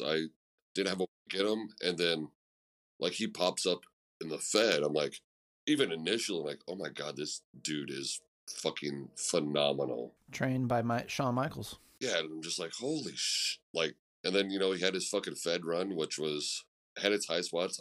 I was really pissed whenever he lost to fucking Sheamus in what? Oh yeah, 15 seconds at WrestleMania, whatever it was. Yeah, it was stupid. And like, why did he just lose to the big white ginger? That's fucking dumb. Yeah. That dude couldn't wrestle his way out of a brown paper bag that was wet, and no guy that's like an actual worker. Honestly, the best thing they've ever done with Sheamus was the bar with Cesaro whenever they did their heel run together. Yeah, that was really good. Oh, did you see that he popped up? Yes, I did. Claudio? And he has looked like a man amongst boys in everything that he's done since.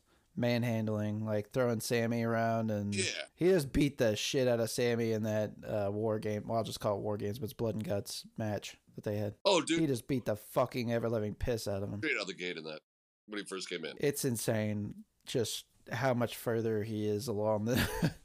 I mean, he's a different level, for sure. I've always been a big Claudio fan. I've always felt like he was never done justice. I felt like he was the best wrestler during the pandemic era. Like, he was like one of the few people that got it, that knew how to wrestle without a crowd. Right. And like his shit still came off real. When he was hitting people, like you audibly could hear it. It picked up on the mics, even as bad as they tried to like deaden the mics and stuff. Like, right. Fucking Kevin Dunn's a dick about that in WWE. Dude, fuck Kevin. Did he get fired? He did not. Not that I'm aware of anyways, unless it just happened before we got on. Johnny Ice has been put on, I think he's like on leave. He's not officially been fired yet. Bruce Pritchard took over interim talent relations. Dude, all of that mess is fucking insane too. Oh, that's crazy. I still don't think we have heard the last of it. No, like I had saw an article that like implicated fucking Johnny Ace in it too. Yeah, essentially, I think the understanding is at least that it was Vince's pet at first, this woman, and then got handed off to Johnny Ace and had to work under Johnny Ace. And then I guess he started having his way with her or whatever was going on there. But that's why she ended it in. But whenever you're making $100,000 as a paralegal, first off, in the WWE, which just seems a little high to begin with for just a paralegal, and I'm not trying to piss on paralegals, but I listened to Cornette's podcast, and he did he had Brian check like what the listing was on Indeed and ZipRecruiter for paralegals in the Stamford, Connecticut area, and the starting wage was like something stupid, like maybe $46,000 a year or something. Right. And they hired her on at $100,000, and within a year she had a raise to $200,000. Right. Yeah. And at the end of her second year, she resigns with a $3 million NDA. Right. A $3 million. Shut the fuck up. Yeah, that's exactly. I'd let Vince McMahon fuck me for $3 million. I'm first here to say it. Hell, I'd let him do it for $1 million. But, hey, as long as he gave me a cut of that Blue Chew money. Yeah, no doubt. For sure, man. It's fucking crazy. And something else I'm excited about when Ring of Honor gets a TV deal. Yeah, fully rebooted. One of the things I really like about AEW is their quarterly pay-per-views. But man, this summer they're trying to hammer me hard. Oh, I know. I am thinking about buying that Ring of Honor pay-per-view just because the match card's getting sicker. Damn, I just paid $40 2 months in a row, and now I'm going to pay $40 again in the same goddamn month. Shit. It's Joe versus Jay Lethal for the TV title. And FTR and Briscoes, too, for the tag chips. Yeah, for the ROH tag titles. Oh, my God. FTR called them out on Dynamite last night, and you know what's going to happen. Yeah, they're going to retain. Like, I feel like they're going to put the AEW straps back on them just so they can have 4 belts. Fucking all of the gold. Like, that's because they already have 3. Dude, they're the best. Why not? I mean, come yeah. on. The absolute best. Best in the business. Why has Tony not pulled the trigger on doing a quote-unquote 4 horseman stable with them, Adam Page, and some... Ooh, MJF would be... Do it with Wardlow. If it's babyface. Yeah, I feel like it'd be like a tweener. Did you watch Dynamite last night? Yeah. Yeah, so that FTR had a promo on there. That's where they recalled out the Briscoes, but... Of course, Wardlow won the TNT title last night. Dude, I popped for that. I was fucking... Oh, yeah. He's over, He's like, over insanely, dude. And they just need to limit him on the mic. Is the only thing. Because they're getting a little too ahead of themselves with that one. But, yeah. Honestly, super excited about wrestling right now. It's just... It's so good outside of WWE. They could almost do with what Vince initially planned on doing when he bought WCW. Like, 2 complete separate brands. Like, that also cross over. And yeah, it's a way of keeping things fresh. Rotate the talent. And I like the stuff with like New Japan crossing over and the AAA stuff. Even though that got fucked up with AAA and New Japan for Forbidden Door. But and injuries. Right. You know, no Daniel Bryan, no CM Punk. I mean, those are my two favorite wrestlers. Right. Or Bryan Danielson, excuse me. I prefer to call him Phil. Phil, you guys got a relationship like that? No, honestly, I'm kind of over it. Oh, over the CM Punk moniker? Or just CM Punk. The gimmick? Just everything. I like him being there. He seems like he's turned over some other leaf in the sense that, like, a lot of people, he's influenced like FTR and some other talents that you hear, you know. And I get all that, but I'm just like, you're from roughly the same class as Bryan Danielson, and I'm sorry, but Danielson could run rings around CM Punk. Oh, I mean, come on now. There's no conversation even to be had there. Yeah. But CM Punk still, even as rusty as he might be, still holds down a good classic style, good sound, psychological match. A lot of people, but honestly, I feel like this is like, him right now is like Flair's run with fucking Batista, Triple H, and Randy Orton. He's just kind of evolution. Just kind of like the back end, like, all right, Phil, you got your world title here. Fucking drop to somebody else, and then just be a coach. He doesn't need it, and the only reason he's getting it is just this is the case that the champion, the person's making the championship, it's bringing a little bit more of a prestige to it. So he is strictly the champion to perpetuate somebody else. That's all that's happening here. I think it's going to be fucking MJF. It should be MJF. MJF, I think, would be an insane chicken shit heel for a good 18-month plus run. Yeah. MJF, he's impeccable in the ring if you give him somebody that knows what they're doing. Him and Darby still have my favorite match the last 2 years, I think.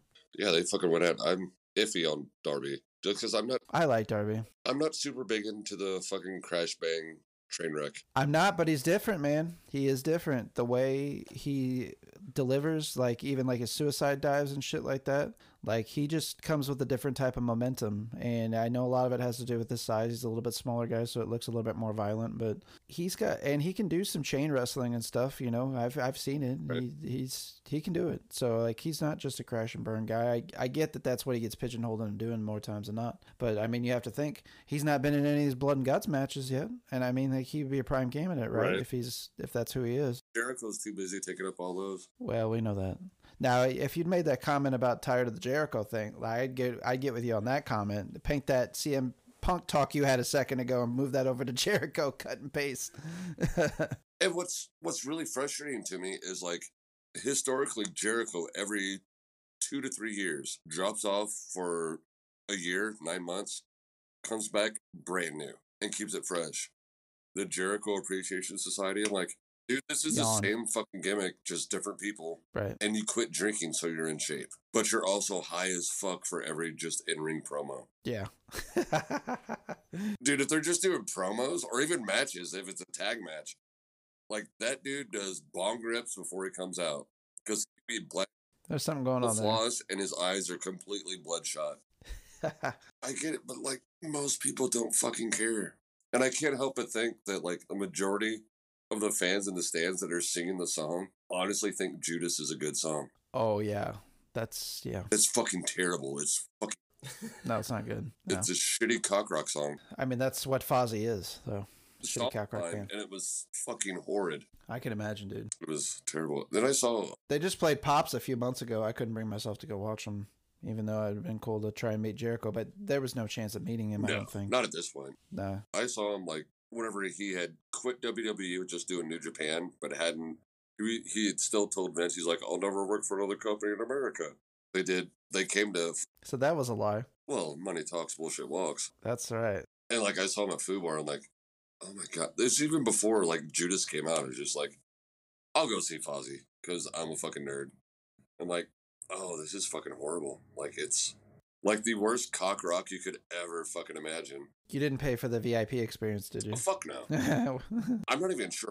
Get the acoustic set. I'm not even sure. I think the one guy that was working the door, I knew him. I'm like, hey, I'm just a wrestling nerd. He's like, yeah, go ahead. So I think I got him for free, but it was fucking terrible. I honestly, there's times, man, that I just feel embarrassed to be a fan, quite frankly, regardless of what I'm watching, though, because just there's horrid shit out there. Like, the consistency isn't there that it used to be.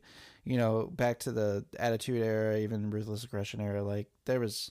like, you could watch it, somebody walk in, and you not be totally embarrassed about what you were watching. And nowadays, I feel like I gotta, like, every 5 minutes, like, All right.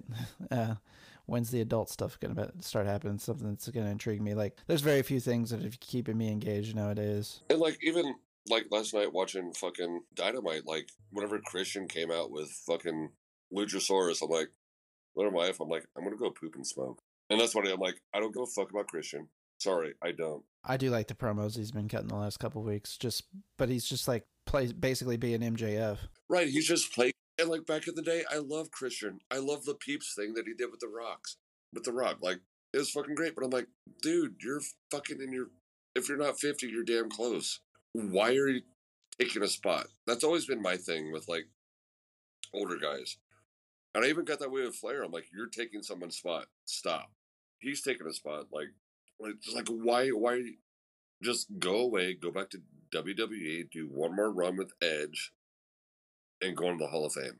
And then they teased the whole thing with Matt Hardy last night. I'm like, been there, done that, seen it too many I times. rolled my eyes and was like, I'm going to go to the bathroom and go smoke. I'm like, you guys did this literally 20 plus years ago. They just did it to have something for Matt to do with Jeff out. That's all there was. You know, somebody else to get some heat on Luchasaurus with this heel turn. And honestly, I don't give a fuck about parties anymore. Like, I don't either. They're such a shell of their former selves. They've just deteriorated so bad in the last 4 years. I think it's funny whenever like people like that come in. I'm like, oh, that's Tony being a mark and throwing money at it. Just because he can. Because he can. Yeah. He's like, I want Hardy's under contract just because. I'm like, that's a terrible fucking idea. Nobody cares. Well, he also gets influenced by the Young Bucks on things sometimes that's probably not the wisest business choices, you know, with some of these signings that they have. Yeah, but at least the Young Bucks are funny. Sometimes. I have a love with them. I have a love-hate relationship with them without a doubt. They are the reason that I got back into wrestling. Because I saw some clip of a Super Kick Party that they were doing on an indie show, and I was like, what is this? And being a big Shawn Michaels fan, of course. Right. You know, I was like, what the fuck? Like, these guys are just, like, Super Kick was, like, my finish whenever I'd make myself in wrestlers in games. It was either Stunner or Super Kick, usually. And I'm like, holy shit, like, these guys are running around Super Kicking the shit out of everybody. This is really cool. I need to, like, check out more stuff. And then found out they were, like, in the Bullet Club and a part of a faction. And, like, oh, I'm getting, like, NWO vibes here, like, present day. Dude, like, once I heard about Bullet Club, I was like, oh, shit. Like, I had heard about them right before AJ left. I was like... Me too, yeah. Well, no, I take that back. It was whenever Finn came in. Or was Finn after AJ? Finn was before AJ. Yeah, whenever Finn came in, like... Finn started it with Gallows and Anderson. Yeah, and then I heard AJ took over. I'm like, well, that's fucking cool. And then that's when I started up way too late on January 4th, watching Wrestle Kingdom. And then Kenny took over for AJ. Kenny took over, and then... Adam Cole was the U.S. leader. Yeah. Which I hope really quick because I think the only reason Kenny didn't show up at Forbidden Door was because Cole was already hurt. Maybe. And then, like, his match with... Dude, you could see when he got really hurt because, like, they immediately went to the end. With Jay White, that was abrupt. Like, okay. Once I heard he got hurt, I'm like, oh, okay, that makes sense. Yeah, I don't think they've done Cole any favors in AEW for the most part, too. It's like, he shouldn't have lost to Orange Cassidy. That was just absolutely silly. Yeah, my biggest complaint with AEW is some booking mishaps, and then there's some things that make TV sometimes that should not be on TV. It makes me embarrassed to be a fan. Yeah, absolutely. What do you think about Jade Cargill? I want to not like her, but her look is so good, and she talks to like really good shit. She's like a deer on ice when she wrestles, but still undefeated. I tell you where the money's at whenever she gets to WWE, because they'll know how to package her and they'll make all kinds of fuck ton of money off of her. Yeah, who else do you think will jump? If Wardlow's smart, he will. They will know what to do with him because he's a big guy, and that's what they're going for now. I hope MJF doesn't because he'll just get lost in the shuffle. Yeah, I can see it. I mean, they're not doing Eli Drake any service right now. He's Max Dupree, and apparently I didn't watch SmackDown last Friday night, but apparently they had him doing something atrocious, like he's got his new male models out, and he was doing some kind of funky, I guess, accent of some sort that he's trying to figure out. Like, I was afraid that he would go there and Vince would fuck him up. Like, he was one of the best talkers in pro wrestling. Right. That dude just needs to be himself turned up to 11, Stone Cold style. Like, he's one of the few people that wrestles and looks like a good in shape classic wrestler. Cuts a good promo. Like, he would fit right into those JCP days in the 80s without question. Honestly, that's why I have Peacock. I go back and watch old JCP stuff. Oh yeah, there's plenty of good old shit there. It's just so ridiculously good. Like, An honorable mention for my worker Mount Rushmore is Barry Windham. Yeah, he's great for sure. He's my favorite. He's in my favorite Horseman lineup. My favorite Horseman lineup was Rick, Arn, and Barry. That was after they kicked Lex out. That was a good lineup, and I've heard a lot of people say that that's their favorite. Because every one of them could fucking work. Right. And that's whenever he had, like, adopted the Blackjack moniker and, like, wore the black glove and was doing the claw. Yeah, not a big fan of the claw finish, personally. It's too hokey. It's weak and hokey. It's different if you're Andre the Giant or, somebody like that. You could get away with that, but... Yeah, fucking goddamn Andre. Like, name a more generous fucking wrestler that's ever lived. Like, if he lost, it's because he decided. Oh, no question. One of my favorite, like, folklore stories from wrestling is WrestleMania 3. Him and Hogan. Hogan was scared going in because... I believe it. He's paranoid as it is. I've heard, like, he asked Vince, like, 6 or 7 times. He's like, so Andre's he's playing ball, right? He's like, and Vince is like, fuck, man, as far as I know, it's Andre. Who the fuck knows? Right, and then he fucking did. And another fucking... One of my favorite Andre stories is he hated baby oil. Supposed to wrestle fucking Macho Man. And Macho Man came into the dressing room and, Andre was holding court, playing cards. And Macho drinking his wine. He's like, so, what are we thinking for the finish? And Andre just stops, looks up, and he's like, no baby oil. Doused himself in baby oil. He's like, yeah, I already know. He's like, so what's the finish? He's like, and he just looked, he's like, no baby oil. And then just went back to playing cards, and Macho Man was like, okay, well, fuck me.